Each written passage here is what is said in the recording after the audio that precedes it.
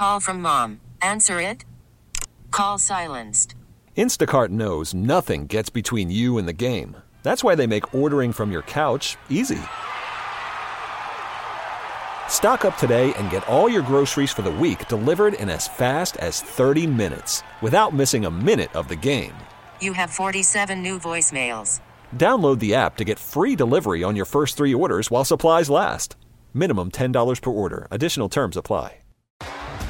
T-Mobile has invested billions to light up America's largest 5G network, from big cities to small towns, including right here in yours.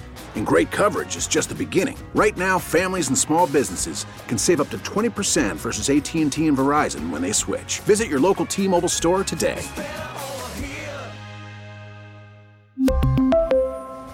Plan savings with 3 lines of T-Mobile Essentials versus comparable available plans. Plan features and taxes and fees may vary.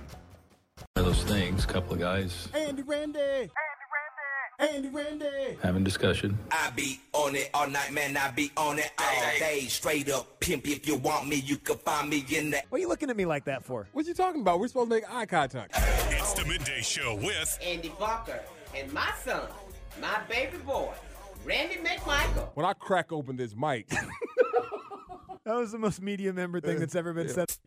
Starring Randy Montez McMichael as Randy and my firstborn son, Andrew Stephen Bunker as Andy. You can't say Randy without saying Andy. It's the Andy and Randy Midday Show. Boring answer. Just make sure you don't touch that dial, then we'll be cool. Touch it and use the fool. On Sports Radio 92.9 The Game. Yeah. Good morning. Welcome in. Sports Radio 92.9 The Game, the Midday Show with Andy and Randy with you here on a Hump Day Wednesday. Hump Day. Thanks for being with us. Hopefully everybody's Wednesday is off to a great start. I know mine is. I didn't wake up in a pool of my own sweat this morning, so that was a pretty good start. That's a good thing. Fever's back down. Still feel really weird, so we're going to see how the next 3 hours go. Just mixed like caffeine and cold medicine. So who knows? Hell yeah. I might be hallucinating right now. I'm really not sure. Good morning to you, Randy. How are you? What's happening, man? Yeah, glad you're back. Thanks again to John Fricky for filling in yesterday as you were, as me you talked, you had the kitty cooties. Yeah, probably. They jumped up in you and everything I out blame there. them. A vacation and everything. But, yeah, I'm glad you're back in the house. Looking flush. Yeah. Yeah, looking flush. I'm guessing that's the word I'm looking for. I'm wearing shorts because I just wasn't sure. Exactly. So I was like, try to keep the body temp down. I got some water here. Yeah. I think I sound weird, but you know what? It's gonna be fine. Yeah, man. I mean, you'll be all right. Yeah, I'll be fine. Yeah, you'll be all right. Yeah, First time you've done a show coming off of something like this. I know, but it's different though. Like I'm so familiar doing shows like mildly hungover or whatever. Like it's so easy. Yes. It's not a big deal. Yeah. It's like, all right, you do this, you're good to go. These sicknesses are so unpredictable because Yes, you they never are. know exactly what it is Yes. or how you're gonna, what you need to do to deal with it and all that kind of stuff. And I just normally I'm past this stuff really fast, Right. like 24 hours, and that's kind of it. Shut it down, get some sleep, whatever.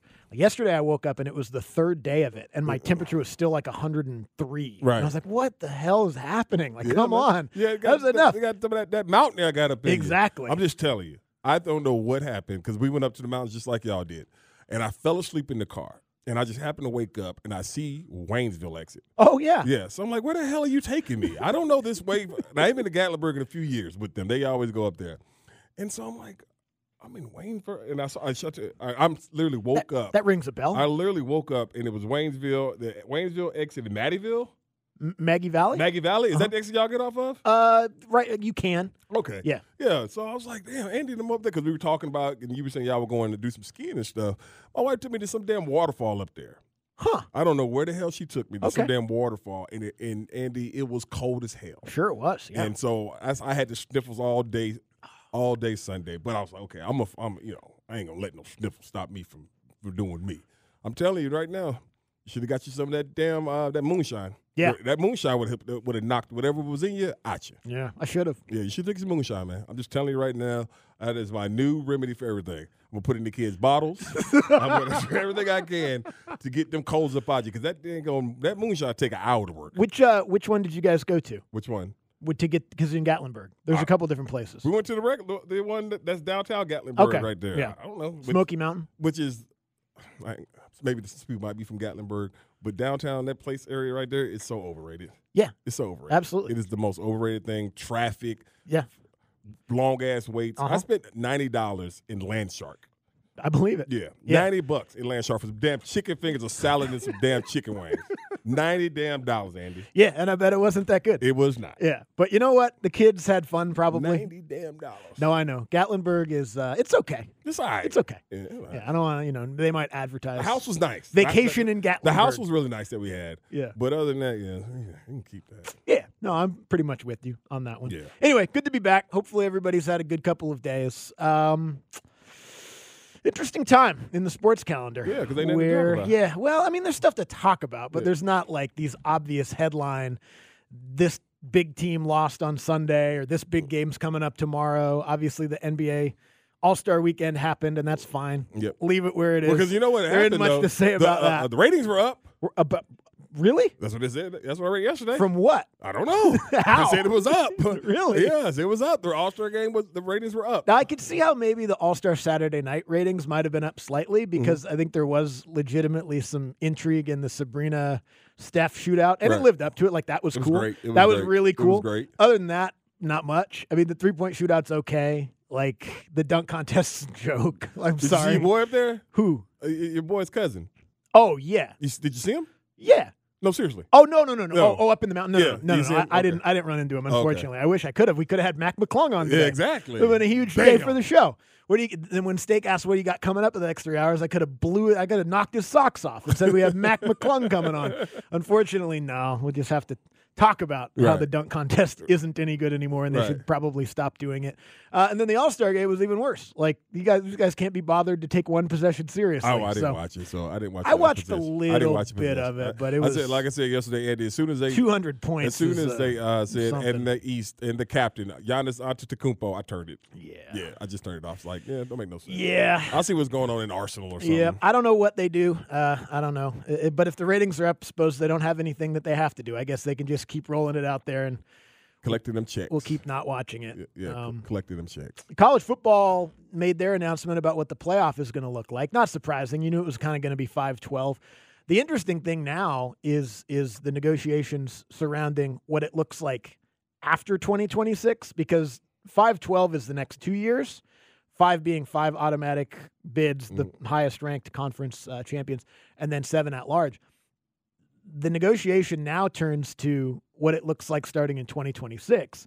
And a lot of people are speculating that this is what the Big Ten and the SEC alliance was about. Yes. About strong-arming them into, okay, 5-12 was nice for the first couple of years. We need a couple automatic bids from our conferences. SEC needs 2, Big Ten needs 2, and that's what we need to do. Also, we need more revenue share than the other conferences get. So I don't know. I don't know if they're going to be able to strong arm them into that or not, but the negotiation for the playoff format starts today.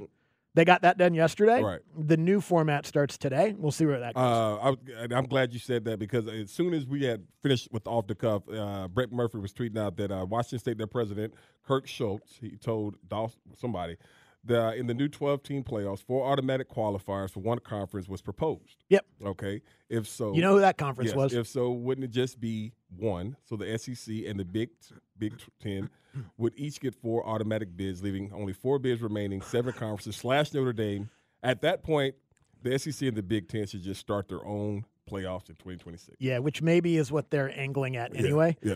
But that's kind of what they can do, right? If they want to strong arm you into, okay, we get 4 each or we leave, what do you do? I mean, but you don't want them to leave. You don't want them to leave, and that's the thing about it. We talk about the fair, what's fair and what's not fair, and you got to get over. You got to get over fair Yeah. in this situation when you're involved in that Skrilla.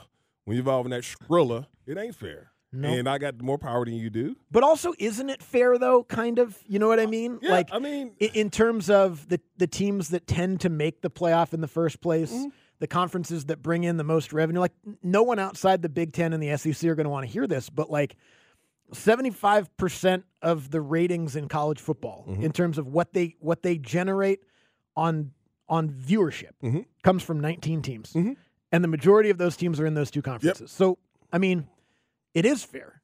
As much as it feels unfair, like you want everyone to have an equal chance at it, but there's never been an equal chance at it. College football's never been fair. No. This is just the most honest assessment of what it is that we've ever gotten, and they're just being like, no, we've been carrying the water on this thing forever. Want more. Now we want to be paid back for that. Yes. So, I mean, as much as I understand the other argument is like that seems a little bit ridiculous, the alternative is they just leave, which they can do if they want to. Yeah, and that's what and that's what me and Freaky were talking about, because they're going to have, I don't even remember the damn word that he used yesterday for a meeting or whatever, but it seems like they're going to go in that direction where it's like, okay, you don't like it, either deal with it or we'll take our ball and leave. Yeah, and if we take our ball and leave, we're taking a lot of stuff. so much revenue. A lot of stuff. So much revenue, because that's where the money comes from is TV, right? Mm-hmm. I didn't realize this. There's already a deal in place. Now, it hasn't been agreed to by the College Football Playoff, but it's in principle to extend the TV contract from 2026 to 2032 for $7.8 billion. Billies. Do you know how many games that is? Billies. 66 games.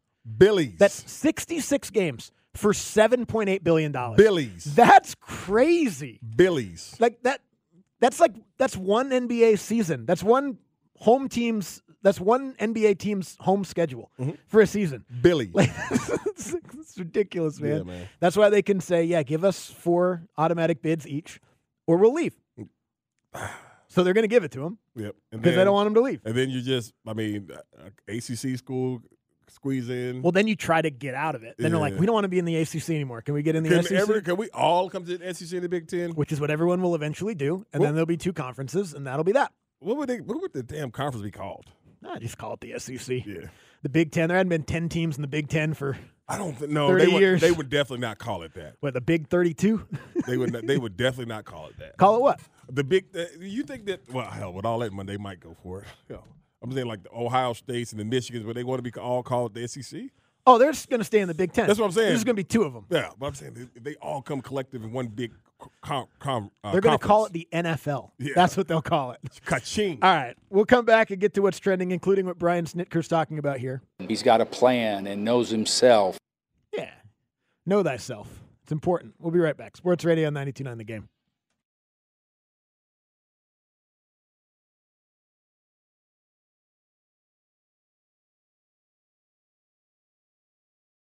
Just thought even after his first full year, just how in tune he was with everything that he does and how bright he is. And he's got a plan and knows himself and is just so dedicated and consistent in all of his work. He's another one that's just a really impressive young player.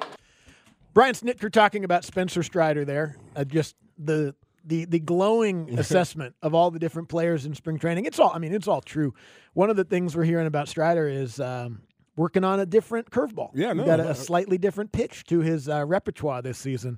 So we'll talk to Grant McCauley a bit more about that later in the show. But yeah, man, I mean, that's the thing about Strider and a lot of these guys, but Strider for the purpose of this conversation, he's still really young. Yes. Like he's got less than 50 starts in Major League Baseball. Damn. And Major League Baseball, Bo was telling me there's a list that MLB.com threw out there that had him ranked as the 17th best player in the league. Mm-hmm. Maybe he is. But he has so much more growing to do, like, and just in terms of mentally, just getting smarter and going about his starts. It's going to be so much fun to watch him do that. Yeah, I mean, once you got to still grow into your craft, and that's what he's doing. And you're talking about, I mean, we know that what he's all about. He's about that gas, and and eventually people. And we see it a lot of times. Teams catch up to it, foul tip, and then his pitch count is up, and then you're going to have to take him out. And we know this about him: he does not like to come out. He does not like to come out or anything like that, and he has that dog in him and everything like that. But because he's so young, he still is developing what it is to be a major league pitcher, all the way, an all-around major league pitcher, not just a one-trick pony, which he isn't. He's a one-trick pony right now. All right, he's gotten better each year he started. Now he's gotten that third, or what do you call it? His what's the word you use? His out pitch. Yeah. He's just trying to figure out a new way to do it, and that's where that's usually when pitchers are doing those type of things in spring training to see how it looks against live hitters and everything like that. So, I mean, he is a dominant pitcher who I thought he was going to be a reliever when he first got here. I did not think he was going to be a starting pitcher. I mean, you talked about it, and he's going to get some starts. And once you saw him start, you're like, Oh, that's a start damn pitcher. Yeah, just leave him in there. Yeah, that's a start damn pitcher. Let right him. there. Let Damn him. the closer. Yeah. No, that's a starting damn pitcher. Yeah, right there. let's not waste all that Yeah. for just one inning. Yeah. Or 2 innings in the middle of the game. No. Whatever. Let him get out there. Let him get out there. Let me amend that. 52 starts. He's made 52 Okay. starts. So not many more than 50. And you listen to, and I know things change, and it's hard to sort of apply what we hear from some of the old guard to what's currently in Major League Baseball, just because things are so much different in terms of how quickly guys are brought along and what's expected of them early in their career and how many innings you throw and all that kind of stuff. But when you listen to the older Braves greats like Smoltz and Glavine and these guys, a lot of times they say you don't even really learn how to be a major league pitcher until 100 starts. Right. So the fact that he's able to do what he's doing already at such a young age in such a short period of time is really great.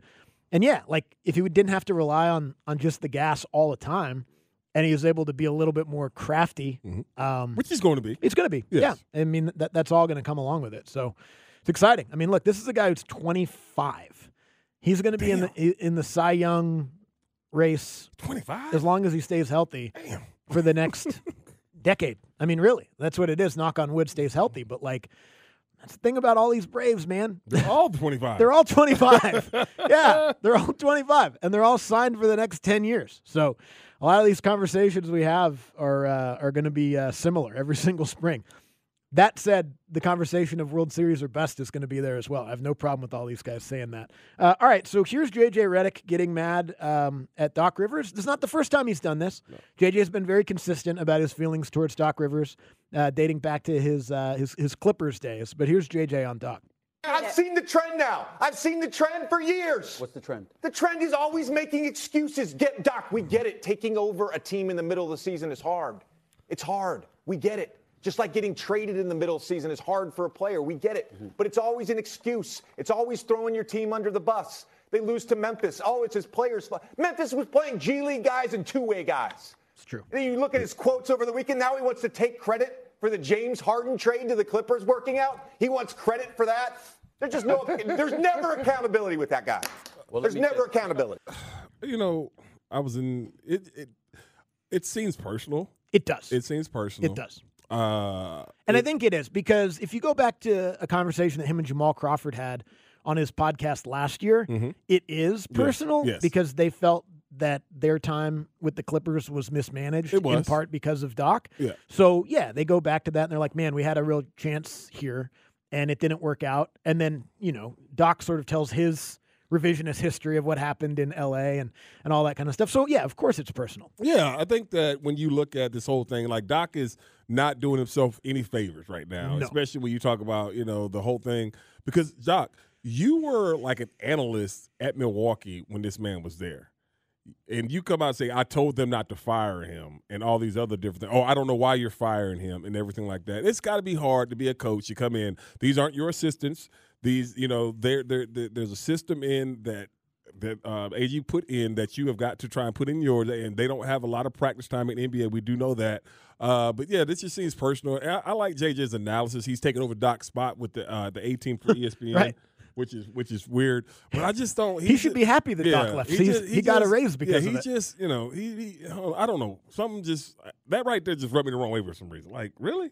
And then you see Doc's son, you know, later on in the day on the same network, kind of like JJ. JJ, you had your best years ever with my dad, which is true. Then Pat Bev. I mean, it was just so much messiness going on. Yeah, yesterday. Isn't it just the NBA though? It is though. Like, isn't it drama? This is what the regular season and off season in the NBA is. It's just sort of like he said, drama, gossiping, like taking things personally and getting mad at each other publicly, that kind of stuff.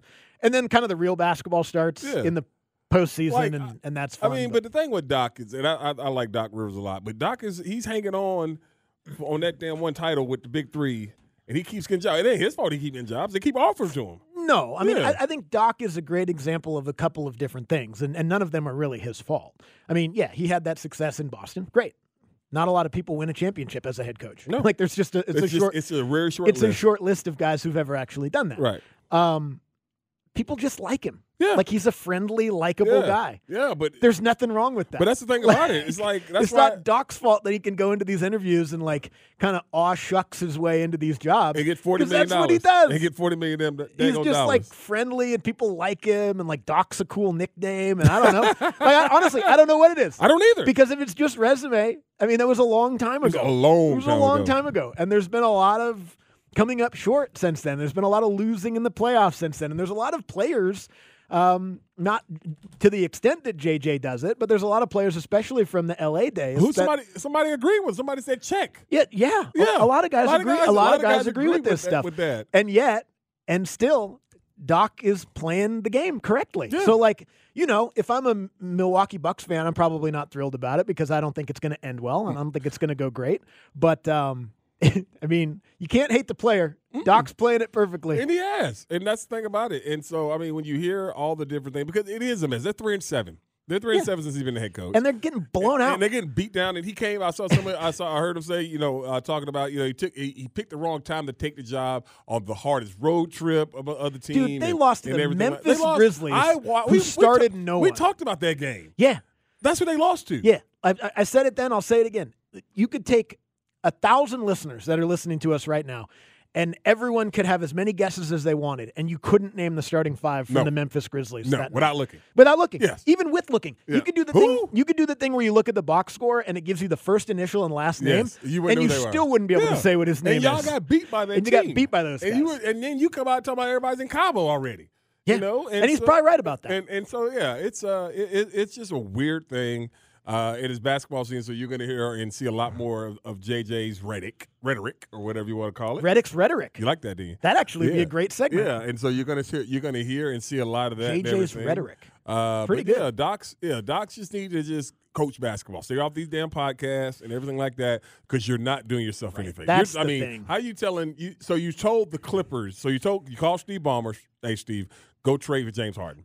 Now this is the man that a lot of people said they got you fired in Philly. This is the reason you got fired because of him. Yeah. And you going to sit there and tell me that and you losing. called, huh? And losing in the playoffs. Yes. But James was, remember James that no-show? Mm-hmm. So this guy, because he never got along with Doc. We all know this. So the guy that got you fired, one of the reasons you got fired, I don't think it's the main reason, from Philly, you called your old team that fired you and said, go take this guy. All right. That's because Doc doesn't burn bridges, Randy. Okay. I guess not. He's Only with players. Yeah, that's what not I'm saying. Not former employers. All right, all right, Doc. Yeah, Doc's smart. Yeah. He kept the relationship open with the billionaire. Yeah. Steve Ballmer might hire him to be an analyst. You never someday. know. You never know. And then Ty Lue might. No, Ty Lue ain't getting. Ty Lue's not getting. Ty Lue will leave before they fire him. Not from that job. Yeah, not right now. Not the way that they're playing. I'm okay. Doc Rivers, most liked guy in the NBA outside of former players. Dude, if this don't work, Doc might get another job. Doc will definitely get another job. Yeah. Quinn Snyder get mad. Why not bring him home? Bring him home. Bring Doc Rivers back to Atlanta. That's been something that I thought was going to happen for years. Me and you both. All the way back to when Bud first left. I was like, well, you got to get Doc. Get Doc in here. Makes sense. Bring him home. Yeah. Trey finally breaks the assist record. He passes Doc, like have a big ceremony, just the two of them. Nah, Doc. Doc didn't let Trey play very much on Sunday. He did not. I'll tell you that. It seemed like he forgot. Yeah. Huh. Like, yeah. The commissioner's exemption. Get him in there. Hey, the boy from Atlanta. Go on in. Get in there. Yeah. What did he play, like 12 minutes? He didn't play at all. I don't know. I didn't see him. It was crazy. Oh, that's right. You didn't watch. He didn't play much. All right. We'll come back. We'll get into a couple of different NFL conversations. This hour brought to you by Mark Spain Real Estate. Go to markspain.com. Get a guaranteed offer on your home today and start packing. Don't go anywhere. Sports Radio 92.9 The Game.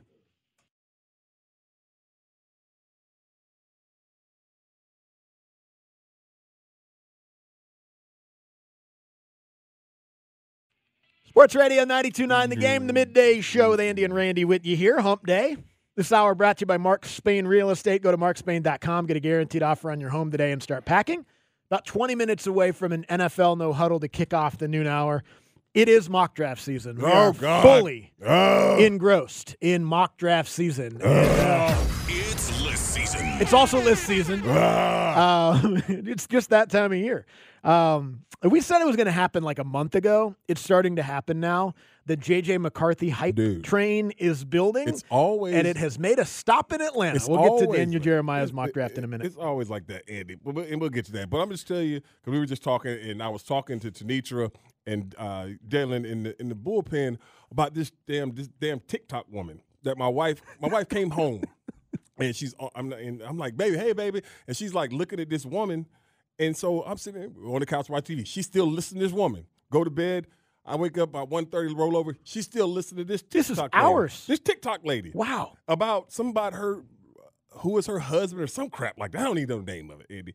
But I was talking to Dylan. Dylan was like, oh, it's real. The story's real. My wife said, oh, the story's real. And so Donna's trying to explain to me about this lady and her situation. Okay. And she sounded like a damn dummy to me. I'm sorry. I mean, just some of the stuff. Now, maybe she wasn't explaining it because I refused to sit there and listen to this woman as my wife was trying to get me to listen to her story, whatever. But I was just like, y'all, I mean, scamming is one thing because people get scammed all the time. Yeah. I do believe that. I got scammed. I do believe Remember that? You got scammed for the flannel shirts. Haller Brothers. The flannel shirts. Trying to get some flannel shirts. I was like, is she doing this for, what's she trying to do? Is she trying to get on? Because she was like, oh, she had 100 TikToker followers. Now she got over 1 million. I was like, from telling the story about getting scammed? Right. From telling too much information about her life on I was like, the internet? All right. Like some of the stuff she was telling me how she got scammed. I was like that didn't smell funny to you? But you still went on with it and stayed with this brother? Right. Like, I was real curious. And so I asked Dylan. Dylan was like, oh, it's real, Randy. I was like, really? Like, I don't even know the lady name. I just call her the TikTok lady. Yeah, just call her the TikTok lady. My wife, so just let me, because I don't understand it. And I know less than you, because I don't understand all I know is what you've told me, which is this, essentially. Yeah. So I'm in the position of the audience right now, which is what the hell's Randy talking about? No, like I said, because there's a TikTok lady who was married to a man that scammed her. Yes. And then she went on TikTok and talked a lot about getting scammed. Yes. And in doing so, picked up a lot of TikTok followers. Yes. Which leads me to believe, and I don't know if you were there or not. I am. Well, that sounds like she's scamming us into people following her on TikTok. Exactly. Either way. I don't get it. I don't get it. I don't get it. I was like. And I'm glad I don't get it. I was like. I don't even have TikTok. I was like, babe. That's for the kids. I was like, really? You really believe in this story, huh? The more I listen to it, like, oh. Okay. Which is what they want. Yeah. Right? Like this lady, and I'm not saying that she's lying or not, or that Donna fell for it or whatever. Like, I'm sure a lot of other people did as well. Millions of people to be watching it. Right, to be watching it. Yeah. But that, like, isn't that the point of it, right? Like, you come up with some great story that's this is impossible to believe, but it's true. That's like what every Netflix documentary is right now. Somehow this person got scammed into a dating app, and then they got this, that, and the other thing, and this person turned out to not be who they really were, and then they were stalking them, and yeah, but like everybody loves those stories. Dude, they can't get enough of them. It's addictive. It's like scamming on dating sites and social media and TikTok and stuff like that, or murder. That's what everyone wants to watch. That's all they want to watch. That's all they want to watch. That's it. Those are the number one and number two things that everyone's dialing into. Right. And like I tried to watch. There's a documentary on Einstein and the atomic bomb. We're gonna the watch other day. Me and Samson want to watch it. I had a 103-degree temperature, so I made it about 15 minutes into it, and then I think I started hallucinating, and then I fell asleep. But it was pretty good. I thought that was pretty good. I think people should watch more stuff like that. My man right here said she went to his high school. Ain't no telling. I don't know. Like I said, my wife, it was just funny. That guy went to high school with the TikTok lady? Yeah, my man C. Beck said he went to high school with the lady. Okay. All I know is she was hooked last night on this damn thing, dog. Right. I was just like, well, and she was telling me some of the stories. I was like, she's a yummy. She sounded like a yummy. A young dummy. A young dummy. If you're telling me that this man did this and said this in front of you, in front of other people, and you were like, okay, like, for real? I don't get it. I don't get it. I don't get it either. It's funny, though, because I understand right now. Because I don't, as soon as I went in there and I asked her, I said, you got that TikTok thing? She's like, yeah. And I was like, have you heard about that lady? And Dylan asked, oh, yeah, Randy, she telling the truth. So Dylan's like what? Again, he's 14 and a half. He's 14 and a half. Yeah. So Dylan's the prime audience for this TikTok lady. And she got him too. One of the many that she got. So now she's got these millions of viewers. Yeah. And whether or not it's true or not, it doesn't matter. She told a good story. Dude. And people are watching. So now she gets to make money off of it. I ain't mad at her. No, I ain't mad at her. Get your bread. Get your bread. Right. Do they make money off that stuff? Yeah, like you get enough views, and then you could start making revenue. Okay. And I don't exactly know how that works, but advertising or something like that. We'll figure it out. No, we won't. no, we won't. We'll never figure it out. We're doing radio. We're doing terrestrial radio, man. Oh, man. We're doing the oldest technology in the United States as far as communication goes. And I know we podcast. Yes. We did our podcast this morning. We're casters. Yeah, we're casters. We're a couple podcasters. That is such do the pod. That is such the bro thing, ain't it? That's I such don't a know. bro phrase. Yeah, we got to do the pod. Yeah, we're podcasters. Do the pod. yeah, we're podcasters. It is funny, though, just to we can sort of couch all this NFL stuff and get there in 15 minutes because I don't want to rush through any of these conversations. Back on the topic of J.J. Redick, because I'm with you, like, I kind of find his tone on a lot of this stuff. It's his tone. It's his tone. He's such a Duke guy. He just thinks he's so much smarter than everyone. But he often is smarter than a lot of people when it comes to this stuff. Like when they get to breaking down basketball and really discussing like X's and O's, stuff like that on his podcast. And he had Jamal Crawford on recently, and they were talking about Victor Wembanyama, and it was just a great. Actually, that Jamal Crawford was on Draymond's podcast. But anyway, when they really get into that stuff, it's really great. The reality is, people don't want that. People want him slandering Doc. Yeah. People want the salacious off-the-court soap opera stuff. That's really what it is. I'm sorry to cut to the chase, but like we're just as guilty as anyone else as sports fans. We like reality stuff. We like nonsense. We like the soap opera. JJ said it this morning on the show with Stephen A. and those guys. He was like, when we do breakdowns of Zion's usage, they get 50,000 views. Yes. When he says Doc Rivers is an unaccountable so-and-so, he gets 10 million views. Yeah. It's all you need. Like that's one of the best things about the modern media landscape is you get immediate justification or immediate feedback on what people actually care about. Oh, no doubt and about sadly, it would be great if people really cared about the ins and outs of it. Yes. But they don't. No. They care about the headlines. Yeah. They care about the soap opera. And it is what it is. It is what it is. Like I said, he went at Doc, and it was more funny to me. I was like, damn. Like, because I didn't hear you said you've heard him before on other podcasts. I've never heard him before. Yeah, they go after Doc like that. And it's not just him. I mean, him and Jamal Crawford was on those teams, and Blake Griffin has talked about it, and DeAndre Jordan. Like a lot of the guys that were parts of those Clippers teams have since told their version of what happened there, and said, would have worked if this would have happened, or Doc did this or whatever. Doc also has told his version of what happened there as well. It's always funny, the coach's version and the player's version, when they're not the same. Of course. Yeah, just like the whole thing. They want to blame him, and he wants to blame them. Just thing like Melo, how Melo's coming out now and talking about all this stuff. I never wanted to go to New York City. Well, hell, from everything that people were saying around that time, yeah, you did. Yeah, then why did they do it? You know what I mean? Because they could have waited. They could have waited. And not given up everything that they gave up to get I didn't want to go to New York. Okay, Yeah. well, fine. Okay, I didn't understand that. So that's what I'm saying. Like, it's that day and age now that everybody's got to come back and revisit history of what happened, because everybody wants to set the record straight their way. Yeah, everyone needs their story to be the heroic one. Yes, I got right? it. Yes. Everyone has to come from nothing. Yes. I have to make it out of the mud. Yes. I came from nothing. Yes. We didn't even have floors at my house growing up. We didn't have electricity. We didn't have any. I never met either one of my parents, and I did it all by myself. I pulled myself up by my boot. No, that's not true. Yeah. But then, so what? Like, no, I don't know why every story has to be this weird, like, rags to riches, like, well, maybe you're just really good, and it's okay that you had, plumbing when you were a kid. Like,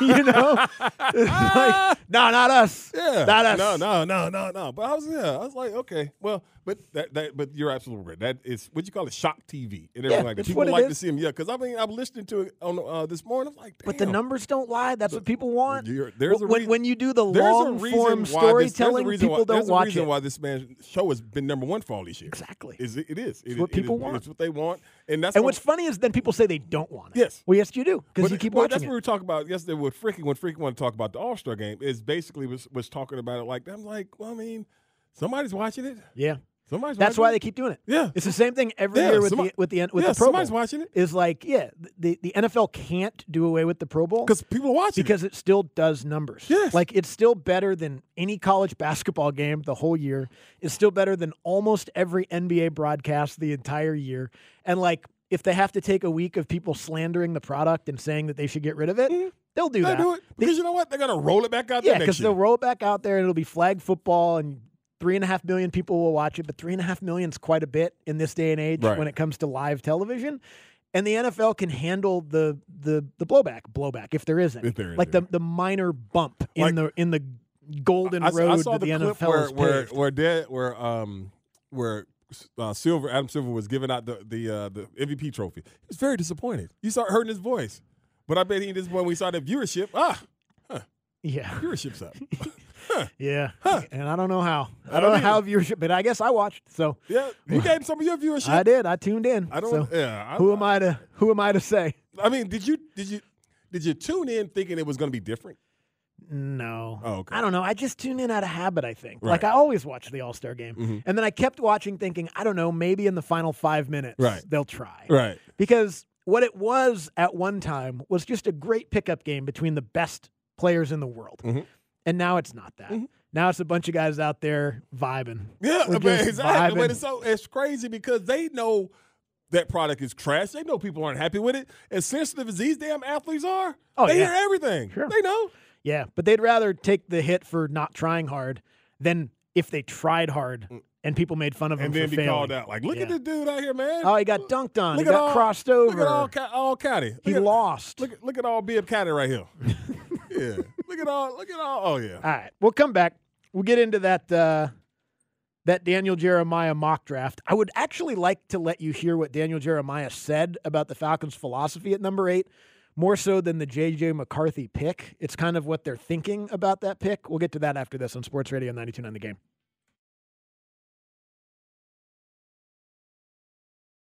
Call from mom. Answer it.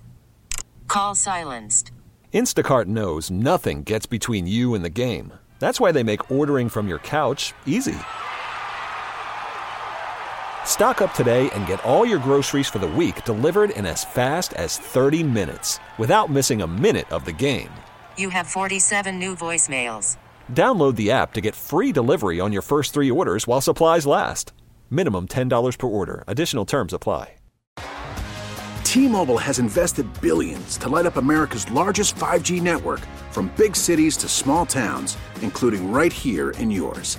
And great coverage is just the beginning. Right now, families and small businesses can save up to 20% versus AT&T and Verizon when they switch. Visit your local T-Mobile store today.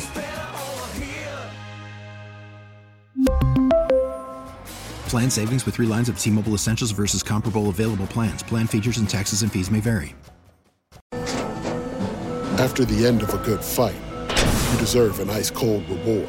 Modelo is the mark of a fighter. You've earned this rich golden lager with a crisp, refreshing taste. Because you know, the bigger the fight, the better the reward. You put in the hours, the energy, the tough labor. You are a fighter, and Modelo is your reward. Modelo, the mark of a fighter. Drink responsibly. Beer imported by Crown Imports, Chicago, Illinois.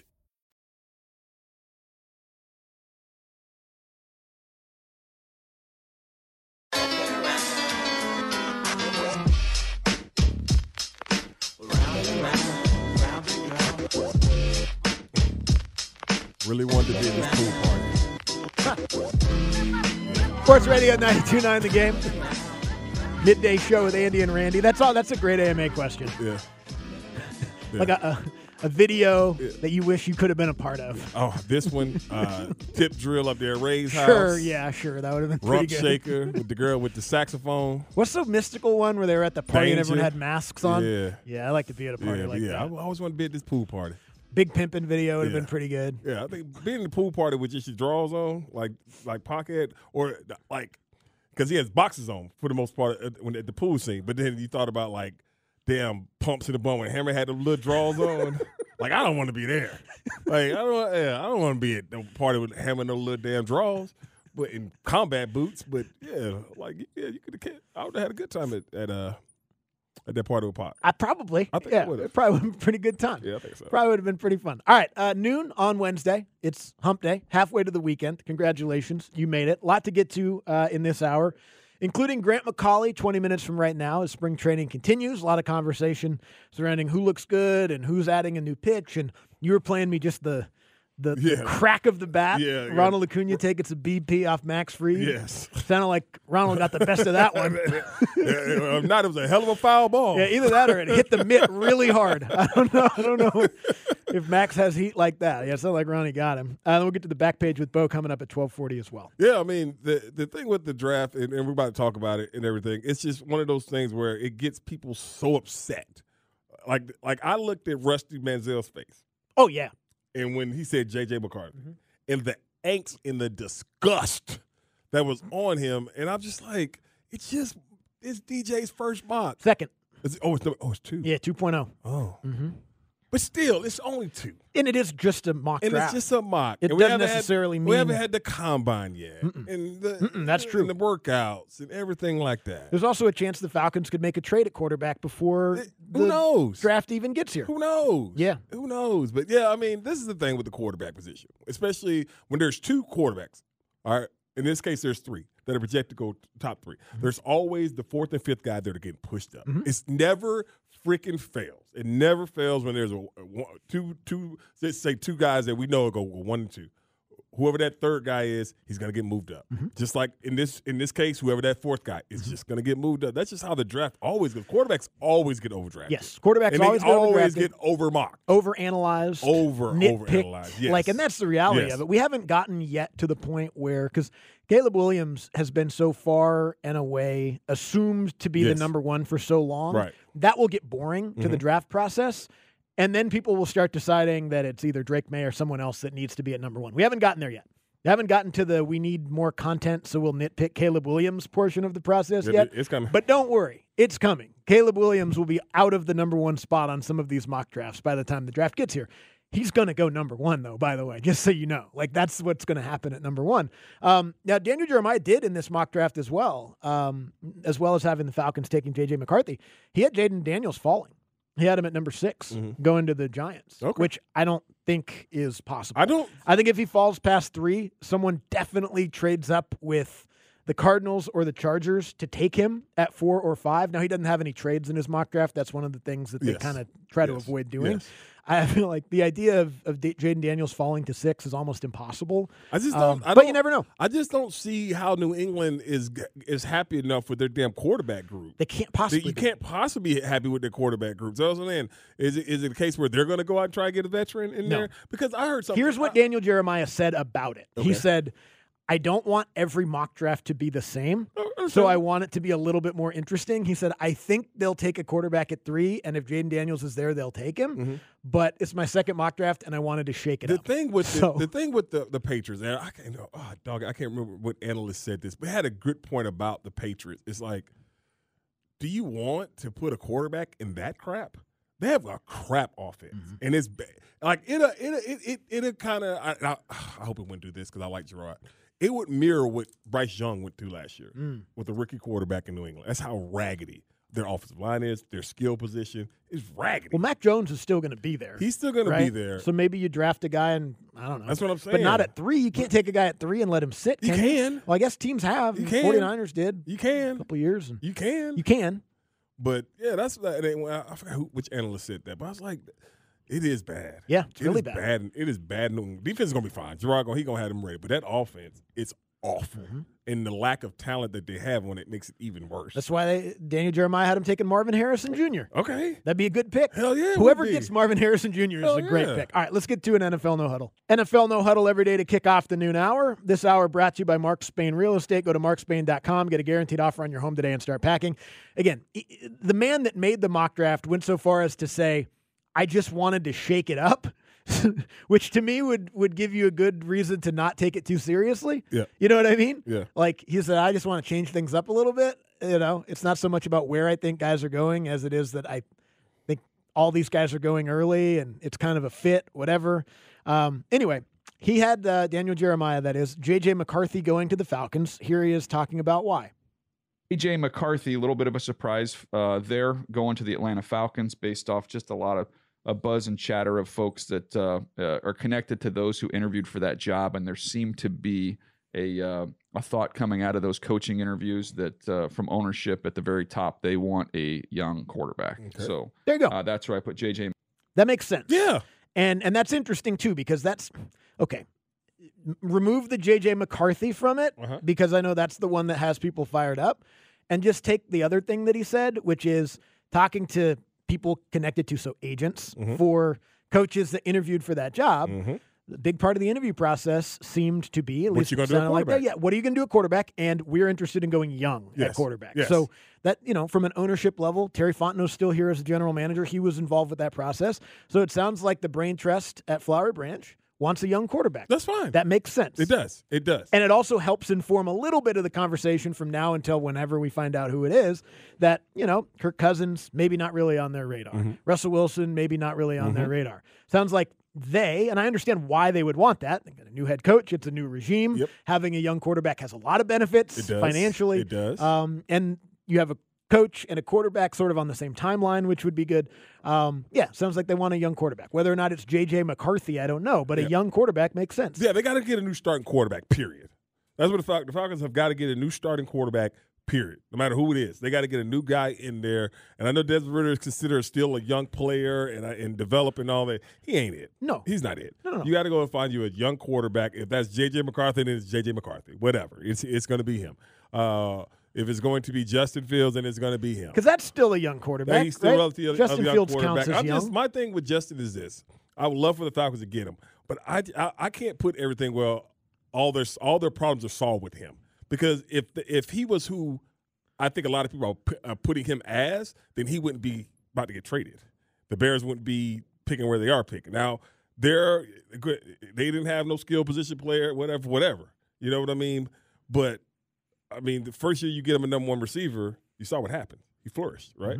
Cole Kmet's a really good tight end. So the dude has special talents, but is he a special quarterback? I don't know that about Justin Fields. I don't either. And I can't go all in where he's going to solve all the problems. I can't do that. I'm not going to do it because he hasn't shown me that he can solve all the problems in Chicago. And so, but maybe the problems in Chicago are so grand. They are bad because they've done this to 3 damn quarterbacks in a row where That's you draft them into this raggedy-ass, lame coach situation. This man has had 4 coordinators. Right. In 3 years. Right. You can't win like that. Exactly. So maybe the Chicago situation is so broken that you can't even really analyze what the guy is as far as what he could fix and what he can't. But are you willing to gamble on that? I am. Okay. You're gambling. You're going to gamble anyway. One way or the other. One way or the other, you're always gambling. But the thing about it is the difference between gambling on a drafted quarterback and gambling on Justin is he goes out and has a season. About to cash out. Yes, you have to pay him sooner. Yes. There's no question about that. But to get him, if you're talking about getting up to the top 3 picks, because, you could sit at 8 and you could take J.J. McCarthy probably, unless his stock continues to rise more. Right. Or you could sit at 8 and maybe you could, who knows, maybe Michael Penix blows people away at the combine. He is. He's probably going to, but I don't know what all he's going to do. The ball. We know that. But is he going to run? I don't know if he's going to run. What are his medicals going to say? I don't really know. Yeah. We'll see what happens with him and his stock. Or maybe there's another guy I don't know, Bo Nix or something like that. I really have no idea. So you could get a quarterback at 8, but is it a guy that you believe is a franchise changer? But that's the thing about it is that as much as if J.J. McCarthy is drafted at 8, it's going to be a lot of pee-off Falcon fans. Sure. But the thing about it is if we are going at a situation where a lot of us said this during this process of hiring a new coach, let Terry cook, let Terry do his job, then why can't we believe that Terry did his job? They evaluate this kid as the pick at 8, right? That would be him cooking. Right. That would be him. The trust that we try to give to Terry Fontenot and Reem, that they look at this kid as the future. They evaluate him because you know what? They're going to go into a deeper evaluation than any of us will. A deeper evaluation in character, plays, why they ran the ball so much against Penn State. Obviously, because Penn State couldn't stop the freaking run. Because it worked. Yeah, because it worked. They were just trying to win, and it worked. You know what I'm saying? So there's going to be a lot of those things when it comes to it. Yep. So that's why I'm like, I can't get mad about it. I don't think J.J. McCarthy's a good quarterback. I don't think he's an NFL starting quarterback. That's just my opinion off of what I saw. Now, he didn't do anything to wow me. He made some nice throws. Again, the throw in the Alabama game, unbelievable crossing route throw. You saw that. Mm-hmm. He's a hell of an athlete, but he didn't seem to me the reason why Michigan won games. You know what I mean? Like, he wasn't the sole factor of why they won games. No doubt. I mean, he's very much like the knock on him right now is he was so much a part of a system Yes. rather than being the system. Yes. But at the same time, I mean, Michael Penix was the system. Yes. Like he was what Jaden they Daniels did. But was the system. People are still very much taking McCarthy ahead of Penix right now for various different reasons. And I don't have a problem with that. Like I understand what you But look at. I like and what you said. The nitpick. system. Caleb Williams, the system. Oh, he was the system. Drake May, the system. system. Yeah. Jaden Daniels, the system. That's right. You know what I mean? Like you saw these guys do work. You saw JJ do stuff. Yeah. But you saw these dudes. Yeah. But you did also see, when they needed him to make a He throw, made a he could make a throw. throw. He did. And they beat everybody. He did. So that's the thing is like if he was just a part of a system that got them to like 9-3, you know what I mean? Yeah. Then maybe but he was a part of a system 15-0. that won the national Yeah. championship. You know? 15-0. So you can't really knock Harbaugh or anyone on offense for being like, you know what?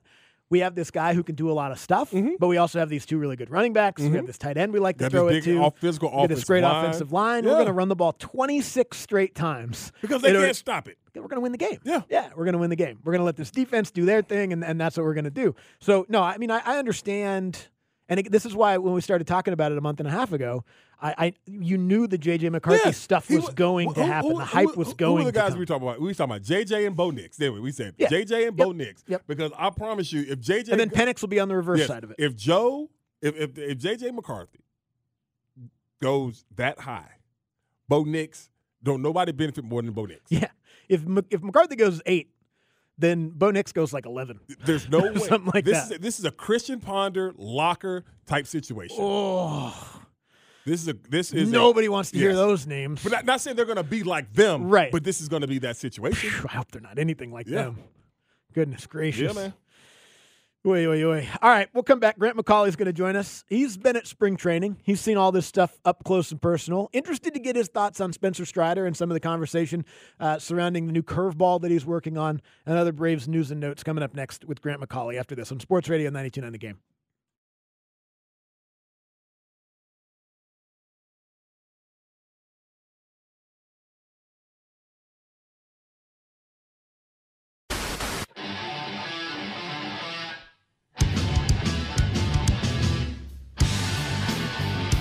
Sports Radio 92.9 The Game. Hump Day. 20 minutes away from the back page with Bo this hour, brought to you by Mark Spain Real Estate. Go to markspain.com, get a guaranteed offer on your home today, and start packing. So the Braves' first spring training game is coming up on Saturday. I know they've started full squad workouts, and everybody has arrived, and it's ramping up to spring training getting underway on Saturday. We bring in Grant McCauley to talk with us about everything that's been going on over the last week down there in Florida. Grant, how are you? Hey, good afternoon, guys. Hey, Grant, I want to go back to, because we talked last Wednesday, and then there was the Ronald Acuna quote from Thursday that everyone was sort of talking about. And interested just to sort of get your take on what he was saying with that quote. Obviously, brave for life. But what did you make of what Ronald Acuna said last week? Exactly what he said. I mean, in the context of what he was asked, it was, I know you're years away from free agency, but, what are your thoughts of, where do you see your career going? And he's like, it's no secret I want to be a Brave for life. And that is the beginning, the middle, and the end of that statement.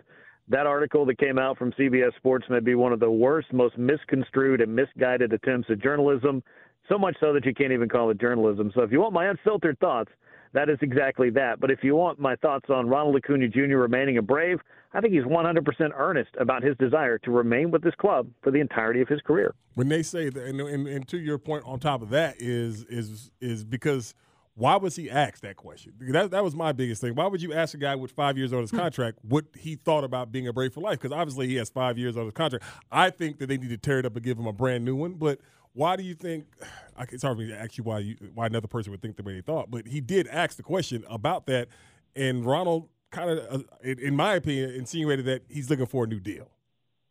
I don't think that he insinuated that. So, I mean, everybody can interpret it differently. But standing right next to him when the question was asked, it's more of this is a guy that when he signed that contract had just been the Rookie of the Year, was 19, turning 20 years old, and had his whole career in front of him. Now, as you come in, the context changes. He won the National League MVP, unanimously so. Right. He did so at the age of 25, which is pretty impressive, and has become one of, if not the best players on the planet, not named Shohei Ohtani, who does things that basically nobody else can do that defy logic. And, you can't imagine a player to be created in a laboratory the way that Ohtani was. But putting that disclaimer aside, That's the context for asking him just kind of where does he see it. And I think when you put in the backdrop of Ronald is one of a string of long-term contracts that have been given out for this club. So I don't think it's in any way, shape, or form to undermine the idea of, hey, he's under contract for 3 more years.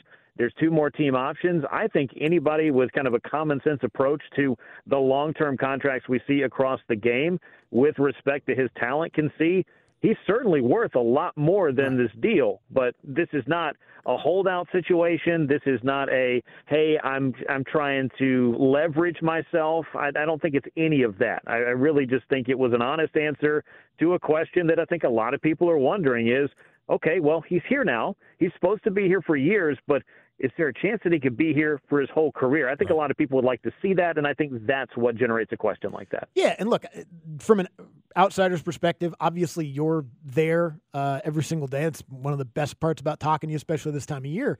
But there's no hint of animosity from either side. I don't know why there would be. No. But what would be like a reasonable timeline for actually doing it? Like 5 years left on the deal is a lot of time left on a deal to renegotiate a new deal. When do you think he gets that next one, when he gets that next one? I mean, my opinion is the sooner the better. Right, I mean, does that mean within the next year, the next 2 years? Like not letting it get to the last free agent year, even though these are team options. So I can't stress enough, he is essentially 5 years away from free agency. So there's no DEFCON level that needs to be raised for what's going on with Ronald, his contract, and his future with the Braves. He has a chance to continue on, and by basically the age of 30, get out into free agency and make a whole bunch of money. And we've seen guys do that, whether that's Trey Turner most recently. I mean, obviously, Ohtani is a different story, and he's not in his 30s yet. But I guess what I'm saying is the free agent market is certainly bountiful for generational talent and guys that lots of teams want to sign. So he's going to be in a good place regardless. But for the Braves, if they want to be in the best place possible, I do think that finding a new deal with him before this current one runs out, whether that's this year, next year, the year after that, or in some point those team options, would behoove them to go ahead. And if you're going to back up the Brinks truck and sign another big contract, I think Ronald makes a ton of sense for that. And the play on the field is just underscoring that these kind of talents, these kind of players don't come around too often. Hey, we're here. We were just talking about it earlier that Spencer Strider has a new pitch. I don't know what it's called, but I mean, Andy just before we got you on talk about, he's only had 52 with starts and so he still is at a very infant age as far as a pitcher is in the MLB. Could you talk about this new pitch that he's what is it called, Greg? Because I don't even know the name. It's curveball. I thought they gave it a different name, like a slot, whatever. No, I mean, he hasn't really renamed it. We should name it. Let's name it. Let's name it. Well, we've all seen Major League too. I don't know if you need to name your pitches. Sometimes it goes poorly, and I think Spencer's more of a fan of the true Major League and just let it lay with the first one. But putting all of that aside, I think that, as we all kind of got used to the slider being called a sweeper last year and had to update our vocabulary, I don't think we're in that kind of position. But he spent time, as a lot of players do, kind of, workshopping his pitches. And a lot of hitters, they workshop their swing in some of these laboratories, these performance centers that we find all across the country now. Everybody's trying to find that little bit of edge and, take that information, that analytic, and make it work for them in the ways that you can kind of size up the shape of your pitches. That's what he was really stressing after the live BP a couple of days ago, in which he threw that. I'll call it a curveball because that's the action that it had. Right. But he was trying to kind of reshape his slider. You can try different grips. You can try different things in spring training. Does this mean it's going to become a pitch that he's going to throw on a regular basis, or become his fourth pitch or third pitch, and then the changeup still also in the mix? I don't really know, but this is the time to try that, and the work that went into the offseason made him comfortable enough to throw it to a guy that hit 54 home runs last year. So that would tell me that he's at least considering what this could mean for him. And as somebody, Randy, to go back to your point, with just over 50 starts in the big leagues, I mean, this is a guy that, I've heard a lot of coaches going all the way back to Bobby Cox say, you need about 30 or 35 starts in the majors before you really know who you are. Well, that makes a lot of sense. Yeah, we've got 52, 52 so he'll build hopefully 30 or so more this year. Grant McCauley joining us, talking some Braves spring training as they get underway with the first spring training game coming up this weekend. But a lot of news and stories coming out of Florida. One of them being that Marcell Ozuna continues to get reps at first base. Like, what are the circumstances under which he would actually play first base in the major leagues? emergency would be the regular season circumstance. Good. But in the Grapefruit League, I mean, and this is something that Marcel had really expressed interest in last year, was just trying it out and being able to be available for his club in its capacity where, hey, if you need somebody, I've done the work to be ready for that. And I think that when you're looking at teammates and things that you can do, I mean, he could just come in and hit and say, hey, I'm happy with my 4 or 5 plate appearances. That's kind of what I am. I'm an outfielder. If you throw me out there, I still remember how to play that. But I think it's somebody that it shows some initiative, and I think that's a good thing. Brian Snitker did say yesterday that he's looking for opportunities to try him out in Grapefruit League play, kind of let him get some reps there in exhibition action, at the very least as a reward for all the work he's doing over there. I watched him yesterday. It's infield drills. It's nothing, earth-shattering, but he's moving around pretty well, and he's learning. And at this stage of your career, again, to show that kind of initiative, I think that's a good thing. But the Braves are very happy with Matt Olson, who is very happy to play basically every inning of every game. So that doesn't really leave a lot of opportunity for the quote-unquote backup first base. I'm just curious, because could he do that split, Grant, when it's coming in hot from like third? Oh, I don't know about that. Yeah, what's the stretch look like? I don't know about that. Can he do all that? I know we were just talking because obviously there were some videos and everything of Ronald Acuna live BP against Max Fried. Now, I don't know who won, but it sounded like Ronnie won, unless that was a hell of a foul ball. But where do you think Max Fried right now, where Max is right now, because of the fact is that, he's going into his last year of his deal, possibility of not getting the extension, his mindset as he gets ready for this season? His mindset, when I talked to him a couple of days ago, is 2024. Right. That is his objective. Is he open to having conversations? I'm sure he and his representation are, but he also said, dating us back as far as FanFest a few weeks ago, I know the organization has a certain way they like to do these things, and out of respect for that, that's the way that we're going to approach it. They like to keep things in-house. They like to have those conversations that way.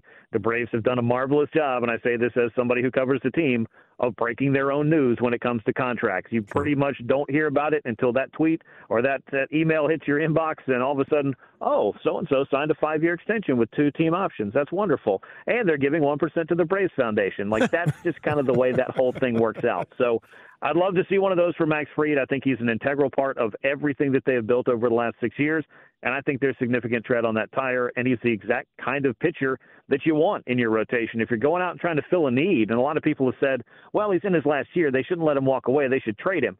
So then I invite you to tell me, how do you replace Max Fried on top of everything else you're doing? That's not an easy job. So it's not the extremes of either or, but it is a position that you get into where we know that free agency, being what it is a process that a lot of players go through. Would I like to see Max Fried in a Braves uniform like a lot of other Braves fans?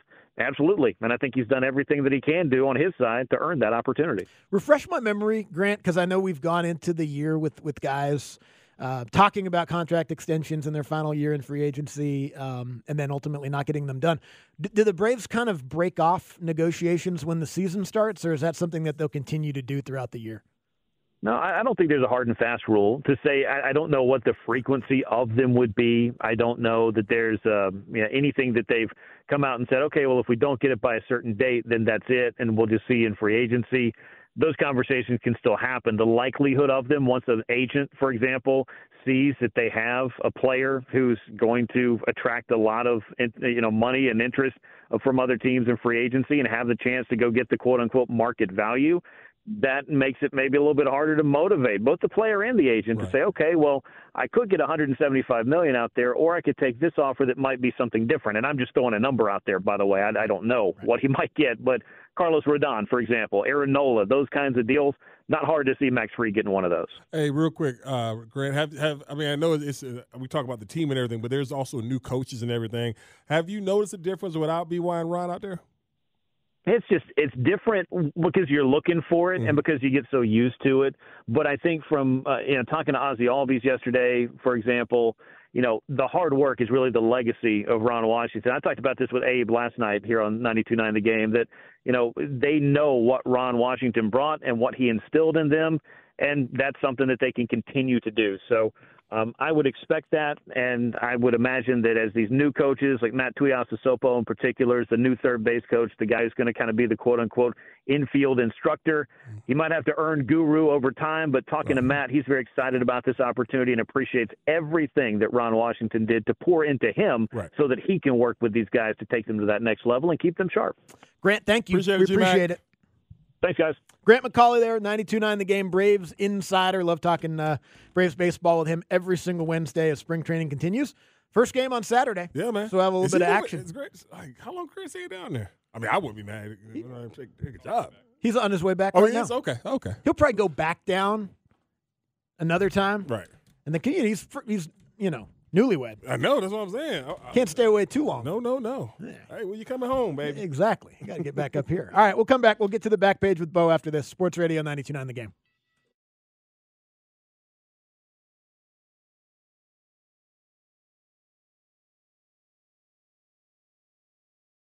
Baseball is back, and so is MLB.tv.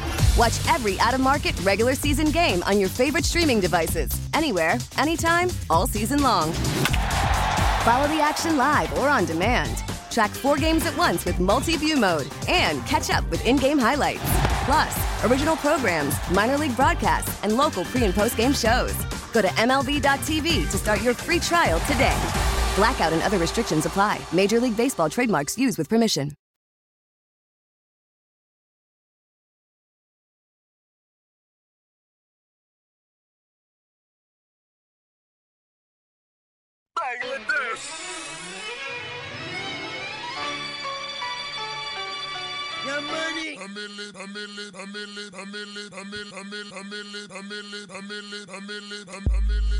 Sports Radio 92.9 The Game. Midday show with Andy and Randy with you. Hump Day. 20 minutes away from getting back into the big story of the day. Thanks again to Grant McCauley for hanging out, talking some spring training with us. As we were kind of looking at that list we were talking about, Spencer Strider was 17th on Major League Baseball's top 100 players list. Matt Olson was 13th.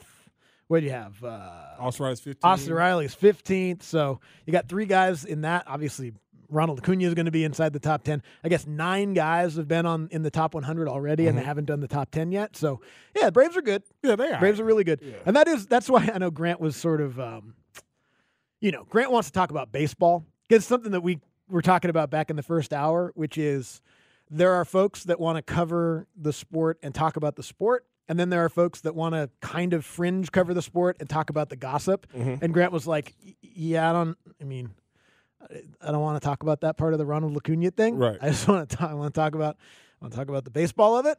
So, yeah, that was the part of the conversation with Grant about that as well, as far as that contract and that comment and all that kind of stuff. Yeah, I mean, again, there's always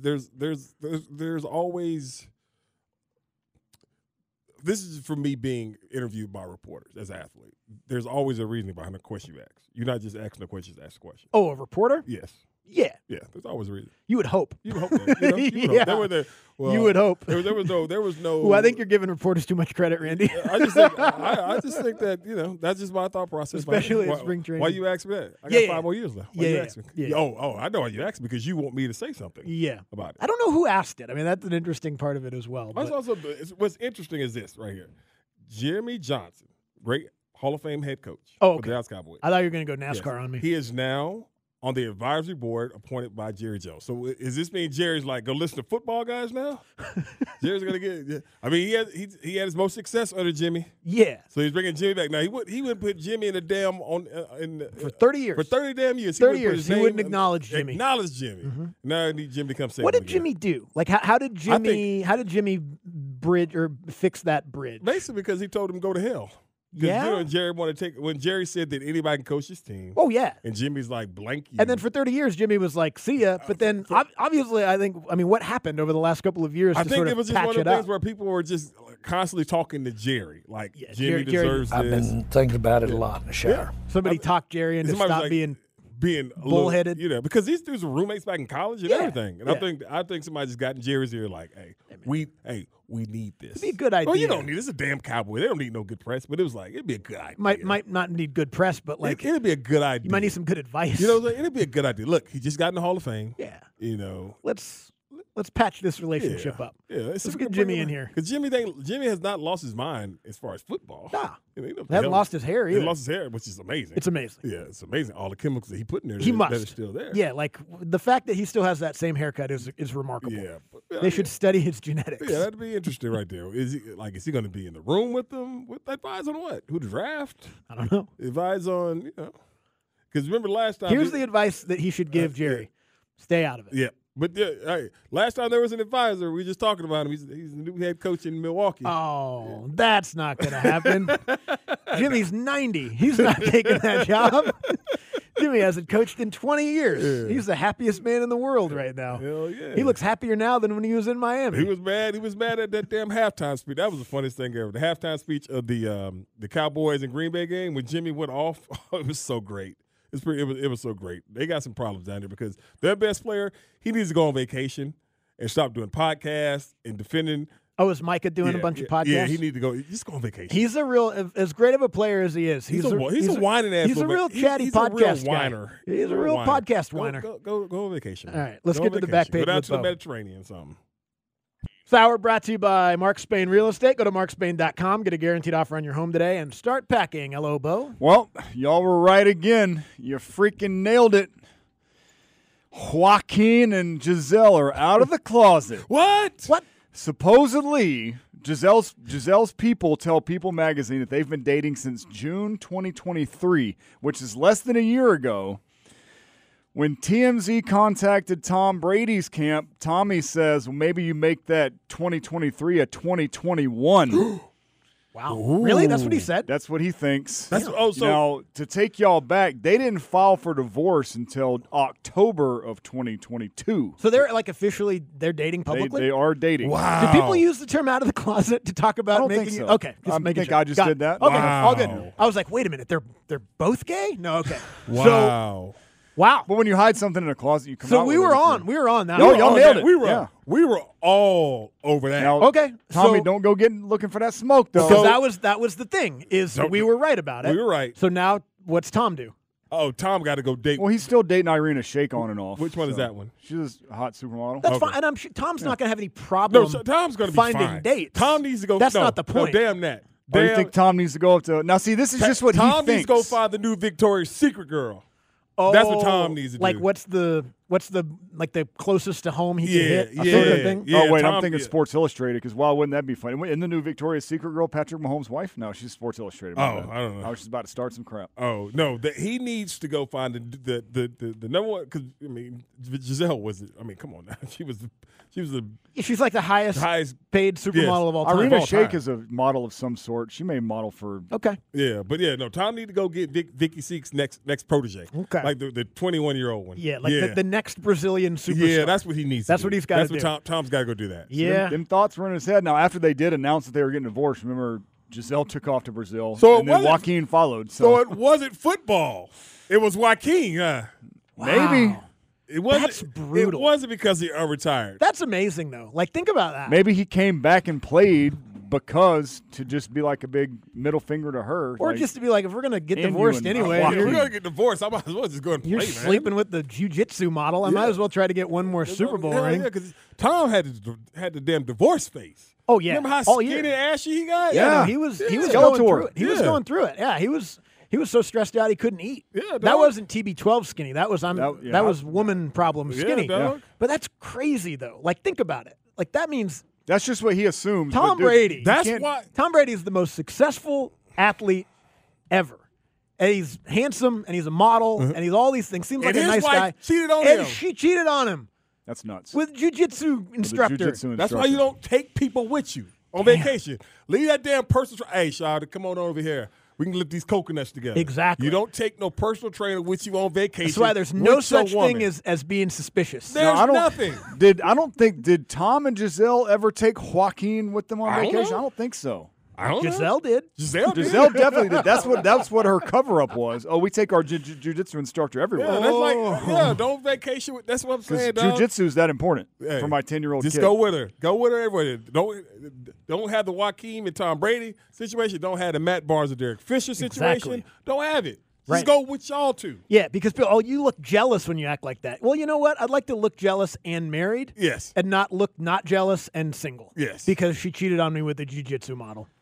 I still got to see him, though. Stay tuned. Exactly. I got to take. Tom still has to fight him, too. I got to take the risk of getting my ass whooped. He has to. Just to save face. Yeah. Maybe we could bring it back on like Celebrity Deathmatch or something. That way it could be claymation figures and Tom got to bloody his nose or something. Something, dog. You got it. Something. He has to. He's So got to get some get back on Joaquin. Something. I knew it. Joaquin's a sex name. Yeah, man. I knew it. He's a jiu-jitsu. All right. He's a jiu-jitsu instructor, and his name's Joaquin. You know what he's gigolo. doing. He's a damn gigolo. Y'all nailed it. So I've never really wanted to be a Cleveland Guardians fan as much as I do right now.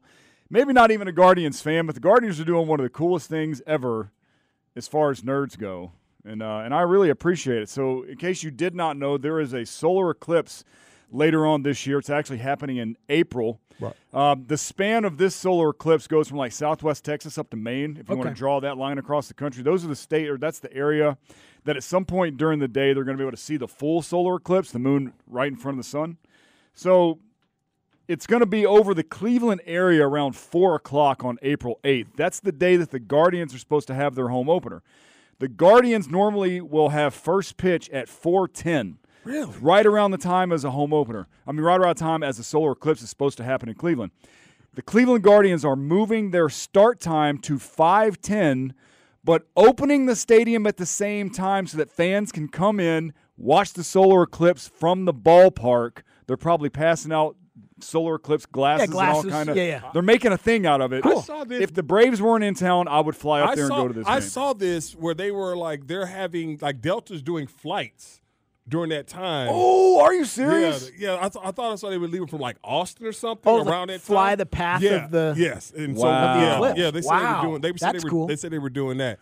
But they said this is the last one till like next year probably. Okay, yeah. Because there was one a couple of years ago that went right through here. We haven't had one here since like 2010. Oh, I thought it was a little like 10 years ago. What was my the bad. one we went?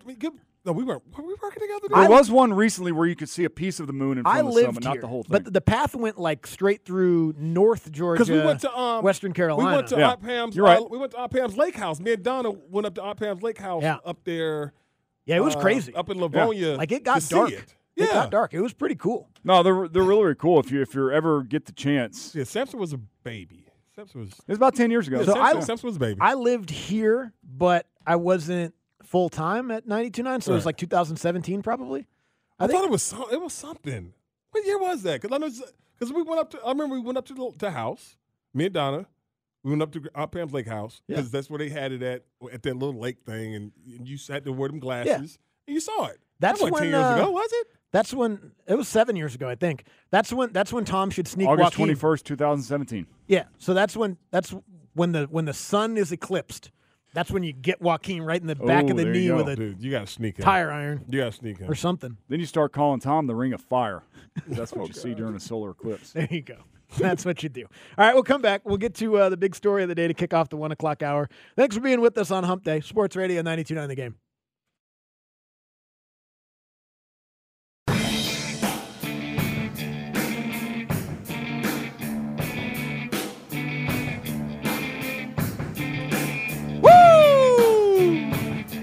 Sports Radio 92.9 The Game, the midday show with Andy and Randy with you here. Hump Day. Thanks for being with us. Final hour. Lot to get to. We'll get to the most important story of the day in just a couple of minutes from right now.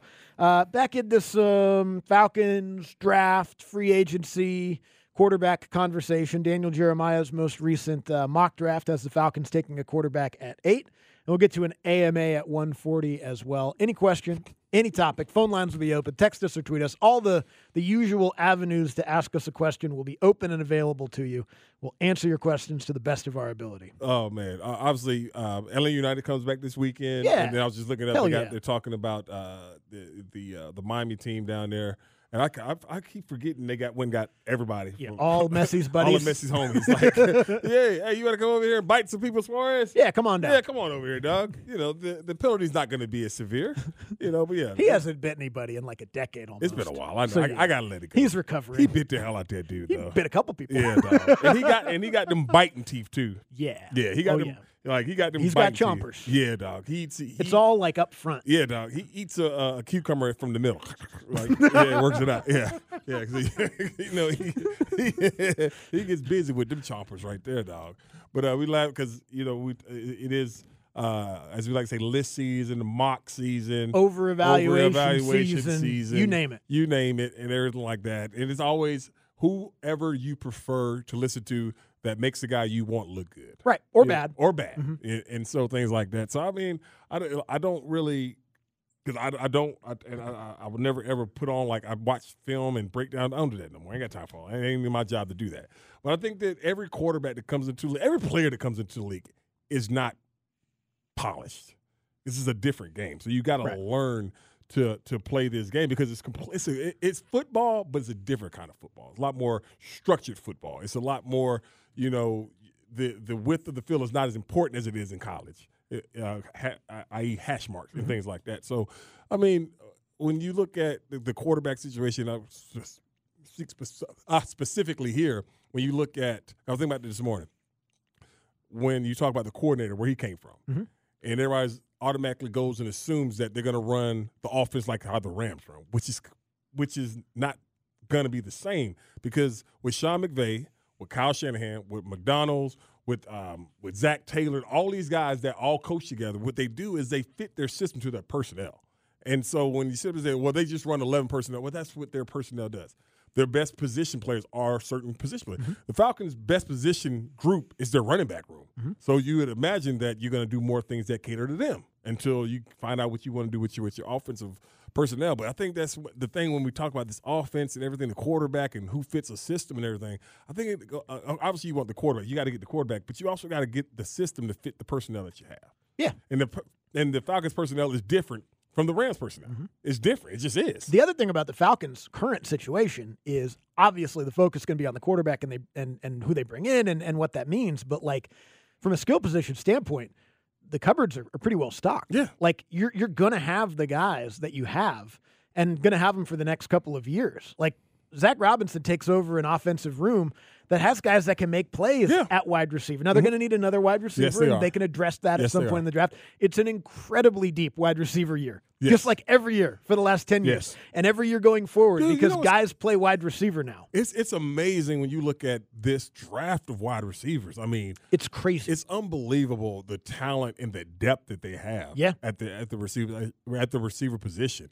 And that's the thing, and that's always the key with an offense is that just because an offense is geared a certain way where a guy may have come from, it can be completely different when he gets to your team. And that's going to be the case here in Atlanta. It's not going to be like, oh, boy, you see a lot of Rams stuff. It's not going to be like that because the Falcons don't have a Cooper Kupp, but the Rams don't have a Drake London. They don't have a Kyle Pitts. And so you got to use and put your personnel in different situations to succeed. You made a good point last week about just sort of thinking about the Rams as the example and how they adjusted the way that they ran their offense based on their personnel. When they had Todd Gurley, they featured Todd Gurley. Like he was the number one most featured player in the NFL. And he was the best player in the NFL for like 35 games. And then he got hurt, and that was that, and they pivoted. And then they made it much more about Cooper Kupp and about the quarterback and that kind of stuff. But they were still really effective because they had a really smart offensive play caller and, then what did they do? And other guys in that room. And then what did they do this year? They went back. Back to the running game.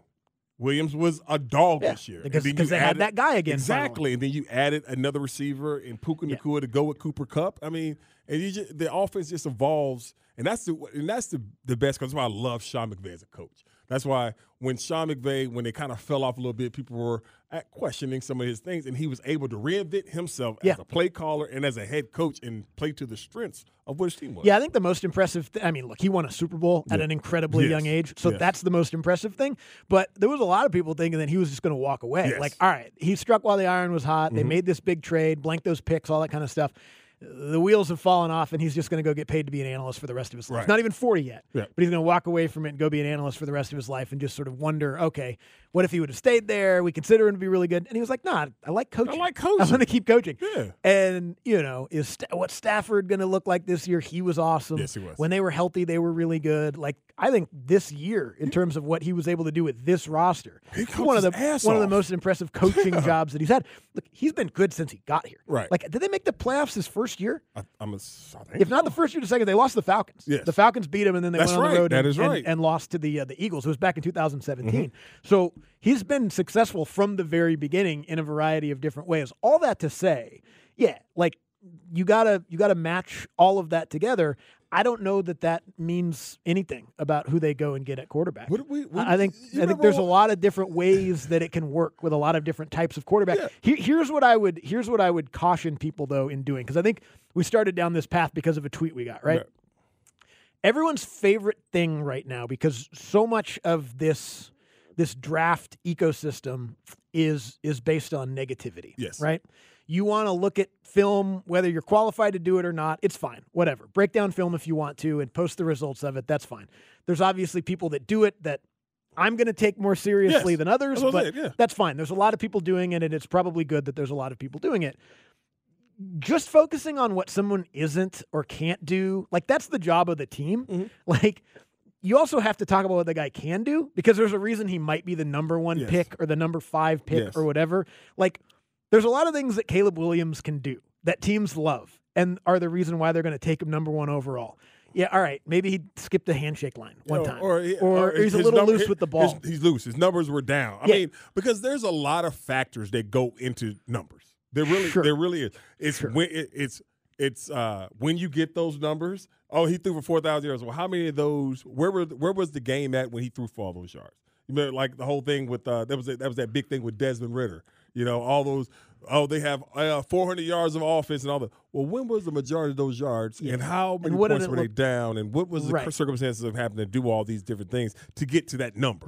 You know, there's always a factor to everything that goes on in an NFL game and everything. And the hardest position to evaluate is the guy who does it. The quarterback is the hardest one to get. And that's why I said I don't know if there is a right answer or if there's a wrong answer to who's going to be the quarterback. I know the right answer is that Desmond Ridder's not going to be that guy. Yeah, that's true. That's the right answer. And that's because of what the Terry and those guys have said. Yeah. They've made it clear. Yeah, that's out. That's out. That's out. We're done with that. That's out. We got to. That's not it. That's not the conversation. We got to go get a guy. Yeah, based on what Daniel Jeremiah said on his podcast this morning, a lot of what he's hearing is veteran quarterback is out. So the Kirk Cousins, the Russell Wilson, that sort of path, they're not interested in that. Now, maybe they might get reinterested in it if they strike out in other ways, but they're interested in going young. Now, that means drafting a guy or, I don't know, is there anyone that qualifies as young outside of the draft in Justin Fields? No. Not really. So those are kind of the paths that it sounds like they're going down, which, fine. That's fine with me. I understand why they would do that. Yeah. But the thing with it is there's so many decisions to make because of when the draft is. The draft's in late April. All right, so now you got this situation. I still think that the Justin Fields thing is going to happen sooner rather than later. I really, really do. But I could be wrong, but I think that's going to be the case. You talk about Russell Wilson. He's in a situation where he still plays for the Denver Broncos. Yep. And I don't think there is 31 other teams that would trade for him knowing what the Broncos owe him. No one's going to trade for him. You know what I mean? Then you're in a situation with Kirk Cousins. Kirk's 36 years coming off an Achilles. You just don't know. You just don't know when he's going to be even ready. Somebody's going to pay him. Yeah, and I think it's probably going to be the Vikings. I do think so too. But then, that's the thing with it is because of the young quarterback. You're absolutely correct. If it goes the way DJ says it, then it's either Justin Fields or it's a drafted quarterback. Because I was racking my brains about a young quarterback that you could trade for or somebody like that. Right. Sam Howell? Call Washington about Sam Howell? No. Trey Lance? No. No, we don't. No. Yeah, so, I mean, there's just so many options out there. Which, by the way, is what I want, personally. I want someone – look, go back to where we started with this whole thing when you knew the coach was getting fired and you were going to have to go in a different direction with the quarterback. Raheem Morris was the guy I wanted at head coach. And trading up for Caleb Williams was the guy I wanted at quarterback. Now, they did the first part. Right. There are different reports on what it might cost to do the second part. Because the second part – go for it. The second part – the only thing about the second part is this. Like, the Bears have not had – I've not heard any inkling of the Bears are moving off this pick. I don't understand why Washington would move off this pick. And the only argument I heard about New England was what we talked about was the simple fact is that you're going to put a young quarterback – they're going to be horrible anyways. Yeah. You know, so, hell, as bad as they are, they might get the number 1 pick next year. They might. You know, that's how bad they are. That's a tough way to sell it, though. Man, I know. Gerard's like, all right, we're going to suck anyway. Yeah. Robert Kraft, here's the deal. Here's the deal. You're going to have to swallow this one for a year. Yeah, let's put Mac back out there. Put Mac back out there. That's a guaranteed 12 losses, maybe 14, all right? Yeah. We're going to stack up the defense. We're going to draft Marvin Harrison Jr. We're going to wrap him in bubble tape, and we're not going to let him get hurt at all. And then we're going to go back to the drawing board next year. Yes. Ooh, that's going to be a tough sell. All right, let's get to the big story of the day here briefly. Brought to you by QC Kinetics, non-surgical treatment for joint pain.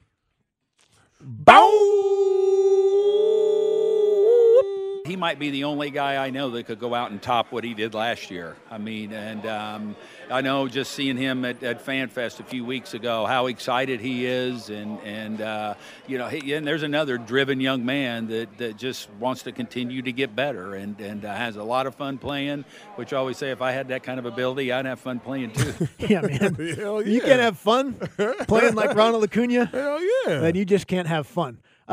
Yeah, I mean, that's a part of it. That could have been Snit talking about Ozzie. Michael. That could have been Michael. Yeah. Could have been Spencer Strider. Yeah. I mean, that's the fun thing about this Braves team. I do think that's a part of why some of the national outlets picked up that Ronald Acuna quote the way that they did, because there isn't really Nothing anything to talk about. when it comes to the Braves other than they're really, really good, and they're probably going to be really good again. Look, the Max Fried contract negotiation, we asked Grant about it. They're not going to get anything done before the season starts. They're just not. If Max has waited this long, why not pitch this year, pitch your best, and get to free agency? The same way Freddie Freeman did, the same way. And look, see what they got. Like, Dansby Swanson got way more money than he was going to get if he would have stayed here. Freddie Freeman got more money than he would have gotten if he would have stayed here, but he went to free agency, and he was able to sort of negotiate it that way. Max Fried's going to hit the open market. Maybe the Braves can make him an offer in the open market that would keep him, but if I'm Max, I'm going out there, A, trying to stay healthy because he missed half the year last year, remember? And B, just trying to have the best year he can have to maximize that earning. And that's the only thing he can do. He can only control what he can control. He cannot control when if the Braves do anything as far as extending him or anything like that. He can just go out there and just control. And when he's Max Fried and he's healthy, it's nasty. I don't remember them extending a free agent in season. I know that the Michael Harris stuff, the young guys, sometimes that happens in season. But that's different. Was Arcia going to be a free agent? I guess, but that was before the year started last year too. Remember? Right. That was right after they lost Dansby. They got Arcia for like 3 years, $8 million or something. He just happened to be the all-star starter, which is outrageous. I think once the first pitch is thrown of the season, those negotiations are I done. agree. I think so too. And it's unfortunate because of the track record of the Braves. With the player in Max's in this situation, you want to keep him. Yeah, but it is what it is. And like Grant said, if he says he's focused on 24, that's all I can do. Yeah, because 24 is going to be a fun year. As long as Max stays healthy, Max going to win 17 plus games. Like that's simple as that. Yeah, that's what he does. He's going to make playoff starts, and this team's got a chance to go basically as far as his Spencer Strider's, Chris Sales, and Charlie Morton's health takes them. Because if those guys are healthy in the playoffs, the Braves are going to beat everybody. All right, we'll come back. We'll get back into that Falcons quarterback conversation, some of the mock draft stuff that's out there as well. Don't go anywhere. Sports Radio 92.9 The Game.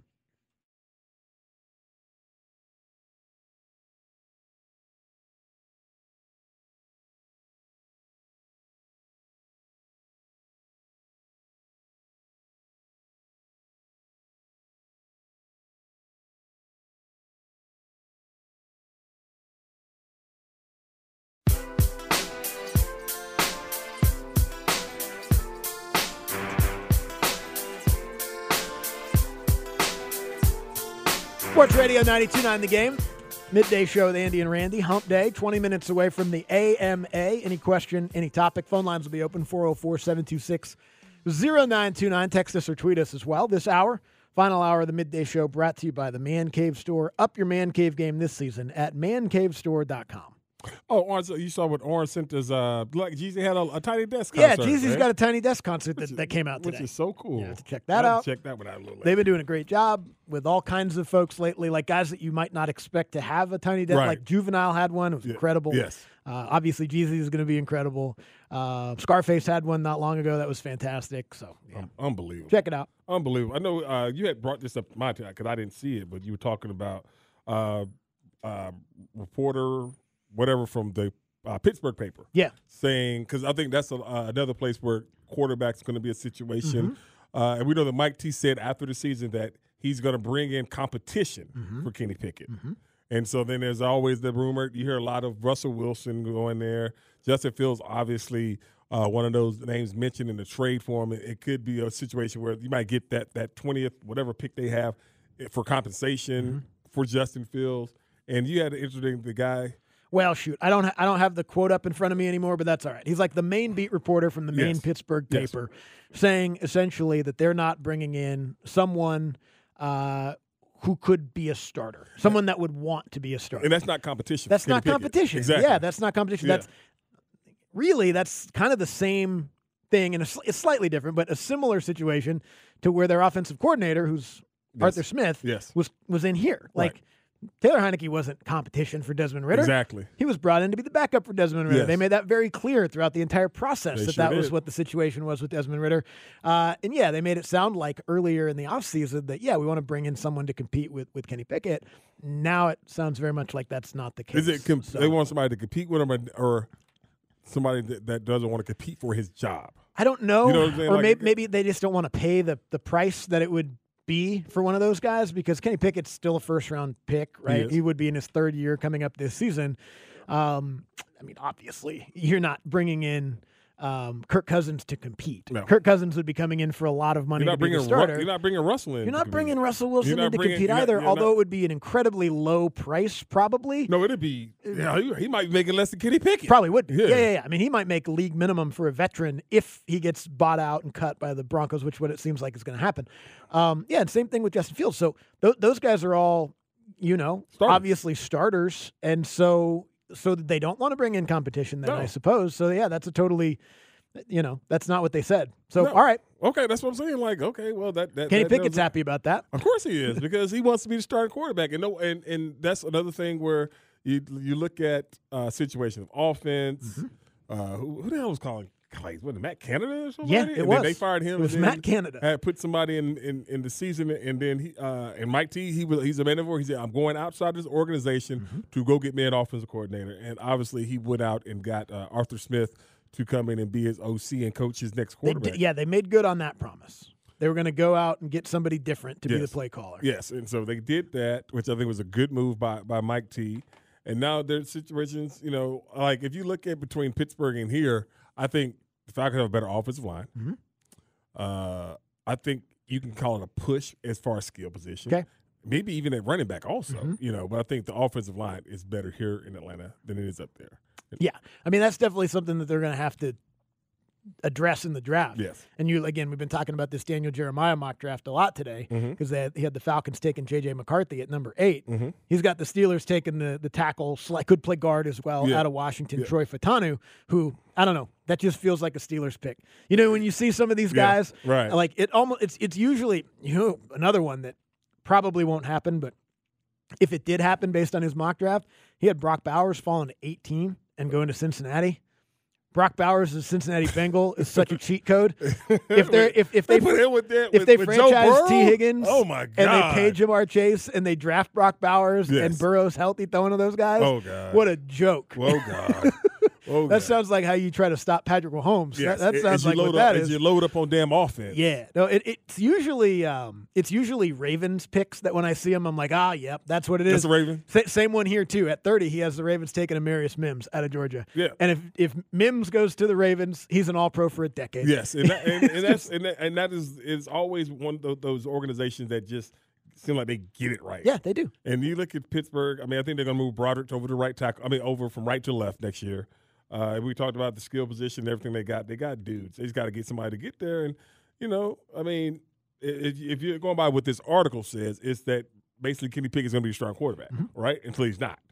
And so that would go against what Mike T said as far as bringing in competition for him. Because if you're bringing in competition for him, you're bringing in with somebody to – if he's better than Kenny Pickett, he'll start for him. Yeah, and look, they're not going to draft a guy at 20. No. That wouldn't make any sense with other needs that they have.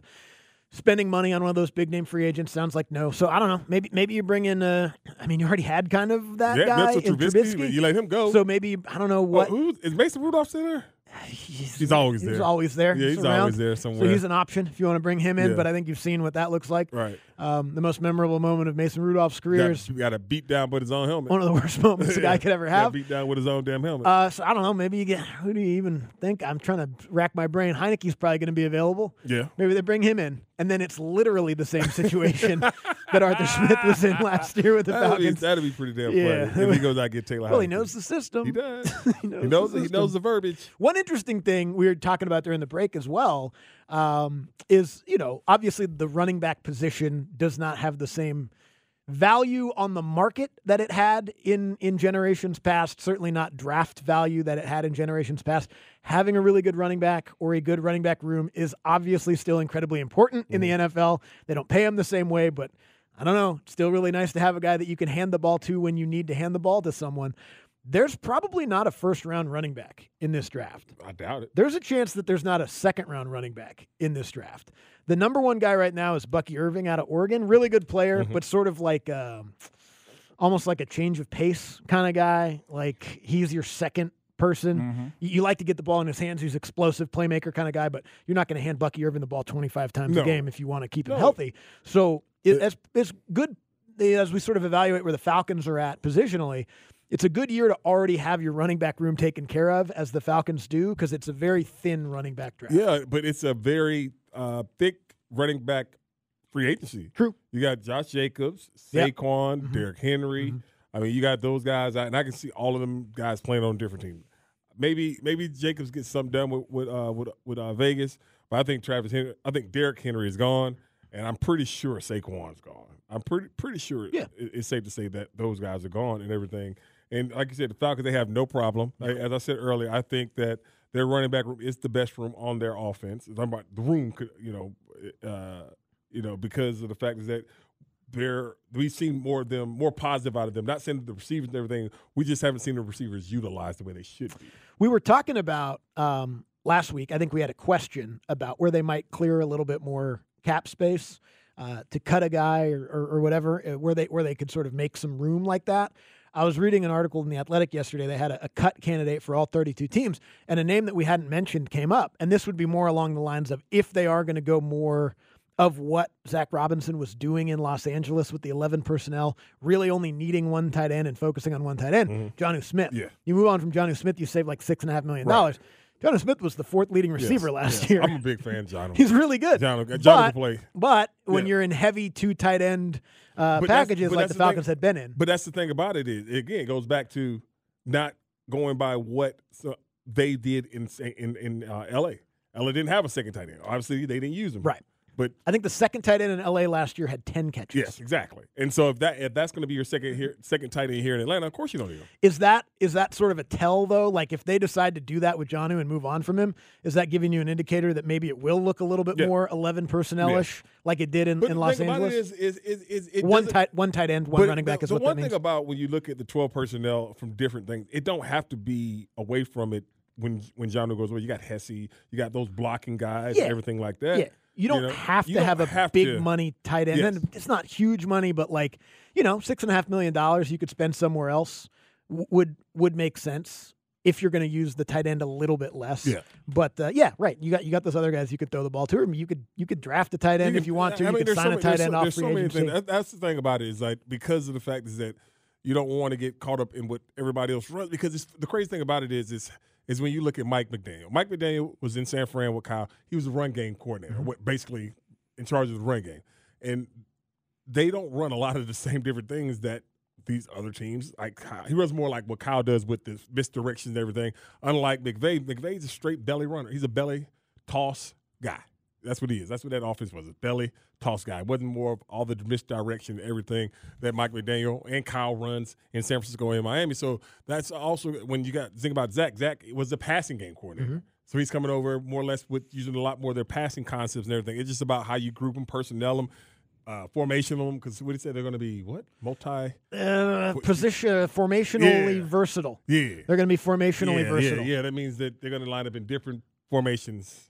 Yeah, they're going to have different formations to use. They're going to line up in different Now, formations. wait a minute. You're telling me this isn't Tech Mobile? We're not just going to have run and pass? Yeah. Oh, hang on. Pump the brakes. That can possibly happen.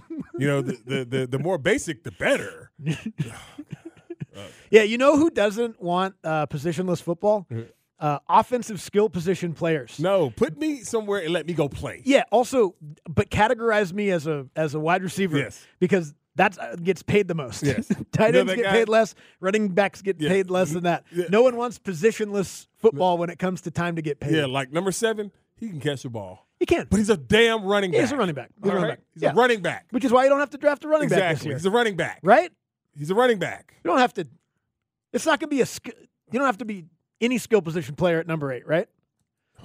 Are we going to get there? Are we going to get to Rome Odunze at some point? Because we already told you a month ago that J.J. McCarthy was going to be mocked to the Falcons. Yes. And he got mocked to the Falcons yesterday. Yes. Okay? We're going to get to the Malik Neighbors portion of the mock draft season next week, probably. Well, I mean, this is the thing about it is that, Terry Font knows his best player available. They need a second wide receiver. They need a second receiver at 8. Did they need a first receiver at 8 2 years ago? That's true. Did they need a tight end at 4 3 years ago? Oh, man. I mean, pass rusher would be nice. Pass rusher would be really nice. If there's no quarterback there, pass rusher would be pretty nice. Yeah, but that's what we've said every year. And haven't taken one once. They have not taken – they haven't taken a defensive player. Not in the first couple rounds. Yeah. Well, no. The first that was A.J. Terrell.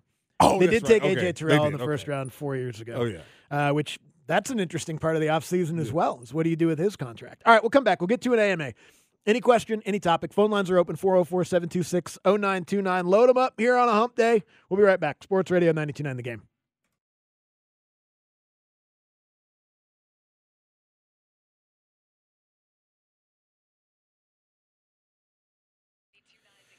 Brought to you by Right From The Heart and rightfromtheheart.org. The AMA, Ask Me Anything, to wrap the show up every single day. Loaded phone lines. So let's start with Ozzy in Decatur. Hey, Ozzy. Did I say it wrong? Hey, Ozzy. AZI? All right. Well, he's gone. We'll go to Dylan, who's in Peachtree City. Hey, Dylan. Hey, guys. What's up? Hey, Dylan. Hey, so, Andy, if you didn't have Randy, and Randy, if you didn't have Andy, who would y'all want to work with? In the whole world? In the whole world? In the whole world. Oh, wow. Jeez. Huh. Stugotz. Okay. Yes. That'd be pretty fun. Yeah. I think I would just like Randy Moss, just so we could just still call it Andy and Randy. Just to make it Fair easy. enough. Yeah. Welcome back to Andy and Randy. You know what I mean? It's just, he could talk football, similar eras. You know what I mean? He's country too. Like, I wouldn't have to change that much. Nothing. You can still get your what? What was that? What? Huh? Excuse me? What did you just say? It's like probably a slightly different language coming from the West Virginia country and the South Georgia country. Yes. We had Randy Moss on the show that I produced like 20 years ago. He was playing for the Patriots, but it was when he bought into the race car truck racing. driving. Yeah, truck he had racing, got into truck racing. Yeah. And so the host that I produced for at the time was a big racing fan. Uh-huh. And so we were having Randy Moss. I think this was like in the middle of his 20 touchdown year. It was like November of that year. And they were like, all right, you can have him on for 8 minutes. No Patriots questions. Right. We're like, damn, all right. But the host was like, great. I only wanted to talk about truck racing anyway. I was like, I guess we're just going to lie to people. Right. Because no one listening wants to hear you talk to Randy Moss about truck racing. Exactly. But I called him, and he answered, this Moss. That was the way that he answered his phone. This Moss. I was like, that's the coolest way to answer your phone ever. This Moss. Can't pull that off, but yeah, I know who it is. All right, you're about to be on the radio. All right, Gordon is in Marietta. Hey, Gordon. Hey, man, I got a two for you. Okay. Number one, do you think if the nightmare scenario happens and we don't bring anybody else in, No. do you think Ritter spending time with a actual quarterback's coach would be beneficial? Mm-hmm. And number two, if you could pick the brain of any coach in any sport ever, sit there and have lunch, dinner, beer, coffee, whatever, who would it be and why? Wow, that's a great question. The first part, no. I mean, I don't think that's the difference. What's that? Ritter with a quarterback coach No. is going to turn into. Just stop, please. Yeah, come on. Please stop with this Ritter crap. Quit trying to make fetch happen. Please. It's not going to happen. It's not going to happen. Right? And they've made it clear. Like, that's not what they're doing. Any coach ever, you could pick their brain on their career or whatever. And I think the caveat has to be they have to be honest. They have to tell you the truth about it. I mean, Phil Jackson. Because I want to know all the stuff about the Bulls years And the and Lakers. the Rodman stuff. I want to know all of the Kobe Shaq stuff. I want to know all of it. He has to be honest with you about it too. Wow. Damn, that's a pretty good one. Jimmy Johnson. Okay. How dealing with those damn Cowboys. Yeah. And I'm not talking about on the field. Yeah. Jerry Jones. Yes. Anyway, Yes. but Yes. Party Time, Michael Irvin Yes. back in the day. Yes. Nate Newton. Yes. Eric Moving Williams. weight Nate. Yes. Yes. Yeah. Okay. Yeah, that's a Yeah. good one. Those are really good ones. That was Gordon, right? Okay. Ryan is in Atlanta. Hey, Ryan. Hey, what's up, guys? Enjoy the show, man. Thanks, man. Randy, let's see. So we've all seen Phillip Rivers and how he likes to talk, man. So being his tight end for a long time, just what's a funny story you got with him, with another a player on your team, opponent, a ref? I mean, I used to always love him chirping to the ref. Oh, yeah, especially Ed Hockley. It's kind of. Oh man, dude, he's hilarious. But so kind of 2 for 1. You think of heavy hitters in the league. I think it's Geo Spikes. Who don't? So I mean, what's who's one of the heaviest hitters in the league? What's a cool story about that? Maybe a vicious hit. Okay. Everything was funny about Phillip. That was the thing about him. Everything was funny about him. He's such a good dude. Always wanted he would always talk about, let's go get some cold pops, but he would drink half a pop. Yeah, he would never drink. He would drink half a pop. Watching all his kids come out to practice was always great. They were beautiful, just well-mannered kids. At that point, how many There were were there? 8 right there. And now there's 10? I think there's 11 now. Good for Yeah, I him. think there's 11. Good for him. Definitely the one play when we played freaking Oakland, and he was pissing off Tommy Kelly and Seymour, and he's just talking trash to him. And I'll never forget that Nick Hardwick and they turned back. Phillip was literally out of the huddle. The play's coming in, and Phillip is yelling at them, and Nick's like, "Get in the damn huddle! You don't got to block him." And so so they come in, and Phillip catches it, and like he makes an excited adjustment, throws it, and runs up to I forgot who the damn play caller was, and said, "You call that a blitz? You call that a blitz?" Because he just carved him up. The O-line's just like, dude, come on, dude. man. This is a Hall of Famer I'm trying to block. Come on, dude. You're just making him mad. He just makes he would make the D-line. But he would never cuss, right? But he would never curse. Everything he says is Dagnabbit. all PC. Darn gosh. It's all FCC regulated. And heavy hitters, every damn body. I can't never say I got hit and I was like, that wasn't nothing. I can never say that. I can never say that. Man. Yeah. All right. Mo is in Columbus. Hey, Mo. Andy, Randy, what's going on, fellas? Hey, Mo. What up, man? Hey, the wifey told me to make sure I told you guys hello. Hello. I would like to preference my question / story, but I did not get in trouble. Oh, good. Have you ever had a situation where you had people over at your house and a friend was invited over but brought somebody else with them, and as soon as they pulled up, the wifey was like, no. That person was not invited. They can't come in. So now you had to explain to them, like, hey, look, you were invited, but you weren't invited. So, yeah, y'all going to have to leave. Have y'all ever had to go through that, and how did you handle it? I've been in that situation more, probably. You have? Well, as far as I don't want somebody to come over? Oh, you've been the one who's not wanted the person to come like, over. No. Okay, I'll think of something. No. It ain't that. It ain't that. It's just one of them, like, it went on a lot more when we first were together and everything. Like, she had a vibe-killing friend. You know what I mean? And we just like, I don't want to be around that broad. Yeah, she kills the vibes. She's a vibe killer. Nobody man. wants a vibe killer. You know, she just always, anytime we did anything together, when she would go with her girls, all my boys, we would all hang out together. She was just a damn killjoy. Huh. She's always there. I'm ready to go. I mean, how long are we going to be here? Like, take your ass home, grown woman. Why even be friends with that person? That was Donna's friend before I met Donna. Oh, okay. You know, they were friends before I met her. But I was just like, go on somewhere. Yeah. Ain't nobody going to pay for me? No. No. Why? So you can come in here and complain the whole time about it? No. I thought she was going to leave me because I did it. I didn't care because that's how annoying she was. Well, that's the thing. And I picked up the check. Is eventually you're going to say something. I said something, and like I was paying for dinner for everybody, and I was like, that guy brought the check. I said, put everything on my bill except for her. Because that's how irritated, that's how mad that chick got me that day. You really did that? Yes, I did that. Oh, and that's Donna, great. she was hot. She was so mad. I don't care. No, because she was the one. I mean, you can't have a good time with people like that. Just always negative and all that stuff. And I'm like, yeah, we're just trying to have fun here. Yeah, and it wasn't because she couldn't get mad. She was a nice looking chick. Yeah, she was too sedate. She just had a negativity she was about a sedity broad. She was like, I don't, like one of them. Like, I don't. That's no fun. Like, nobody wants that. That's on somewhere. I've never been in that specific situation, but I do have one friend that my wife was like, and back when we were dating, she was like, I love him. He can come to our wedding, whatever, but he can't stay with us. And also one of your other friends kind of has to make sure they're responsible for him because he has a track record of... Is this the guy that got lost in the truck? Yes. Okay. Exactly. Yes. He's the same guy that got kicked out of the Blue Flame. Right. At our wedding, he did pass out in the back of one of her cousin's trucks. Yeah, like I can't... Which means the friend who was assigned to babysitting him failed. Right. Because the cousin went to leave and found a grown man asleep in the back of his truck. And how bad was she? She was not super happy. Exactly. She was not super happy. So, yeah. Don't be that guy. Yeah, don't be that Don't guy. be passed out in the back of somebody else's truck guy. Yeah. And he just got married, by the way. Is that one in Miami? Yeah. And then, you know how at weddings, like the best man gets up and tells a story, but like none of her family knew that stuff? Yes. So his story was so bad and, Yes. and like PC. And I was like, dude, you lied your ass off in that story. So then, like the next morning, everybody went to get breakfast and we all told the real stories Yeah. about him. Because the thing about it, you don't want to put him in a bad light. in front of her they family. don't know. 'Cause they be looking at you like, He's a changed man. Yeah, right. No, he's not. But anyway, he's trying to do better. All right, let's get to takeaways of the day.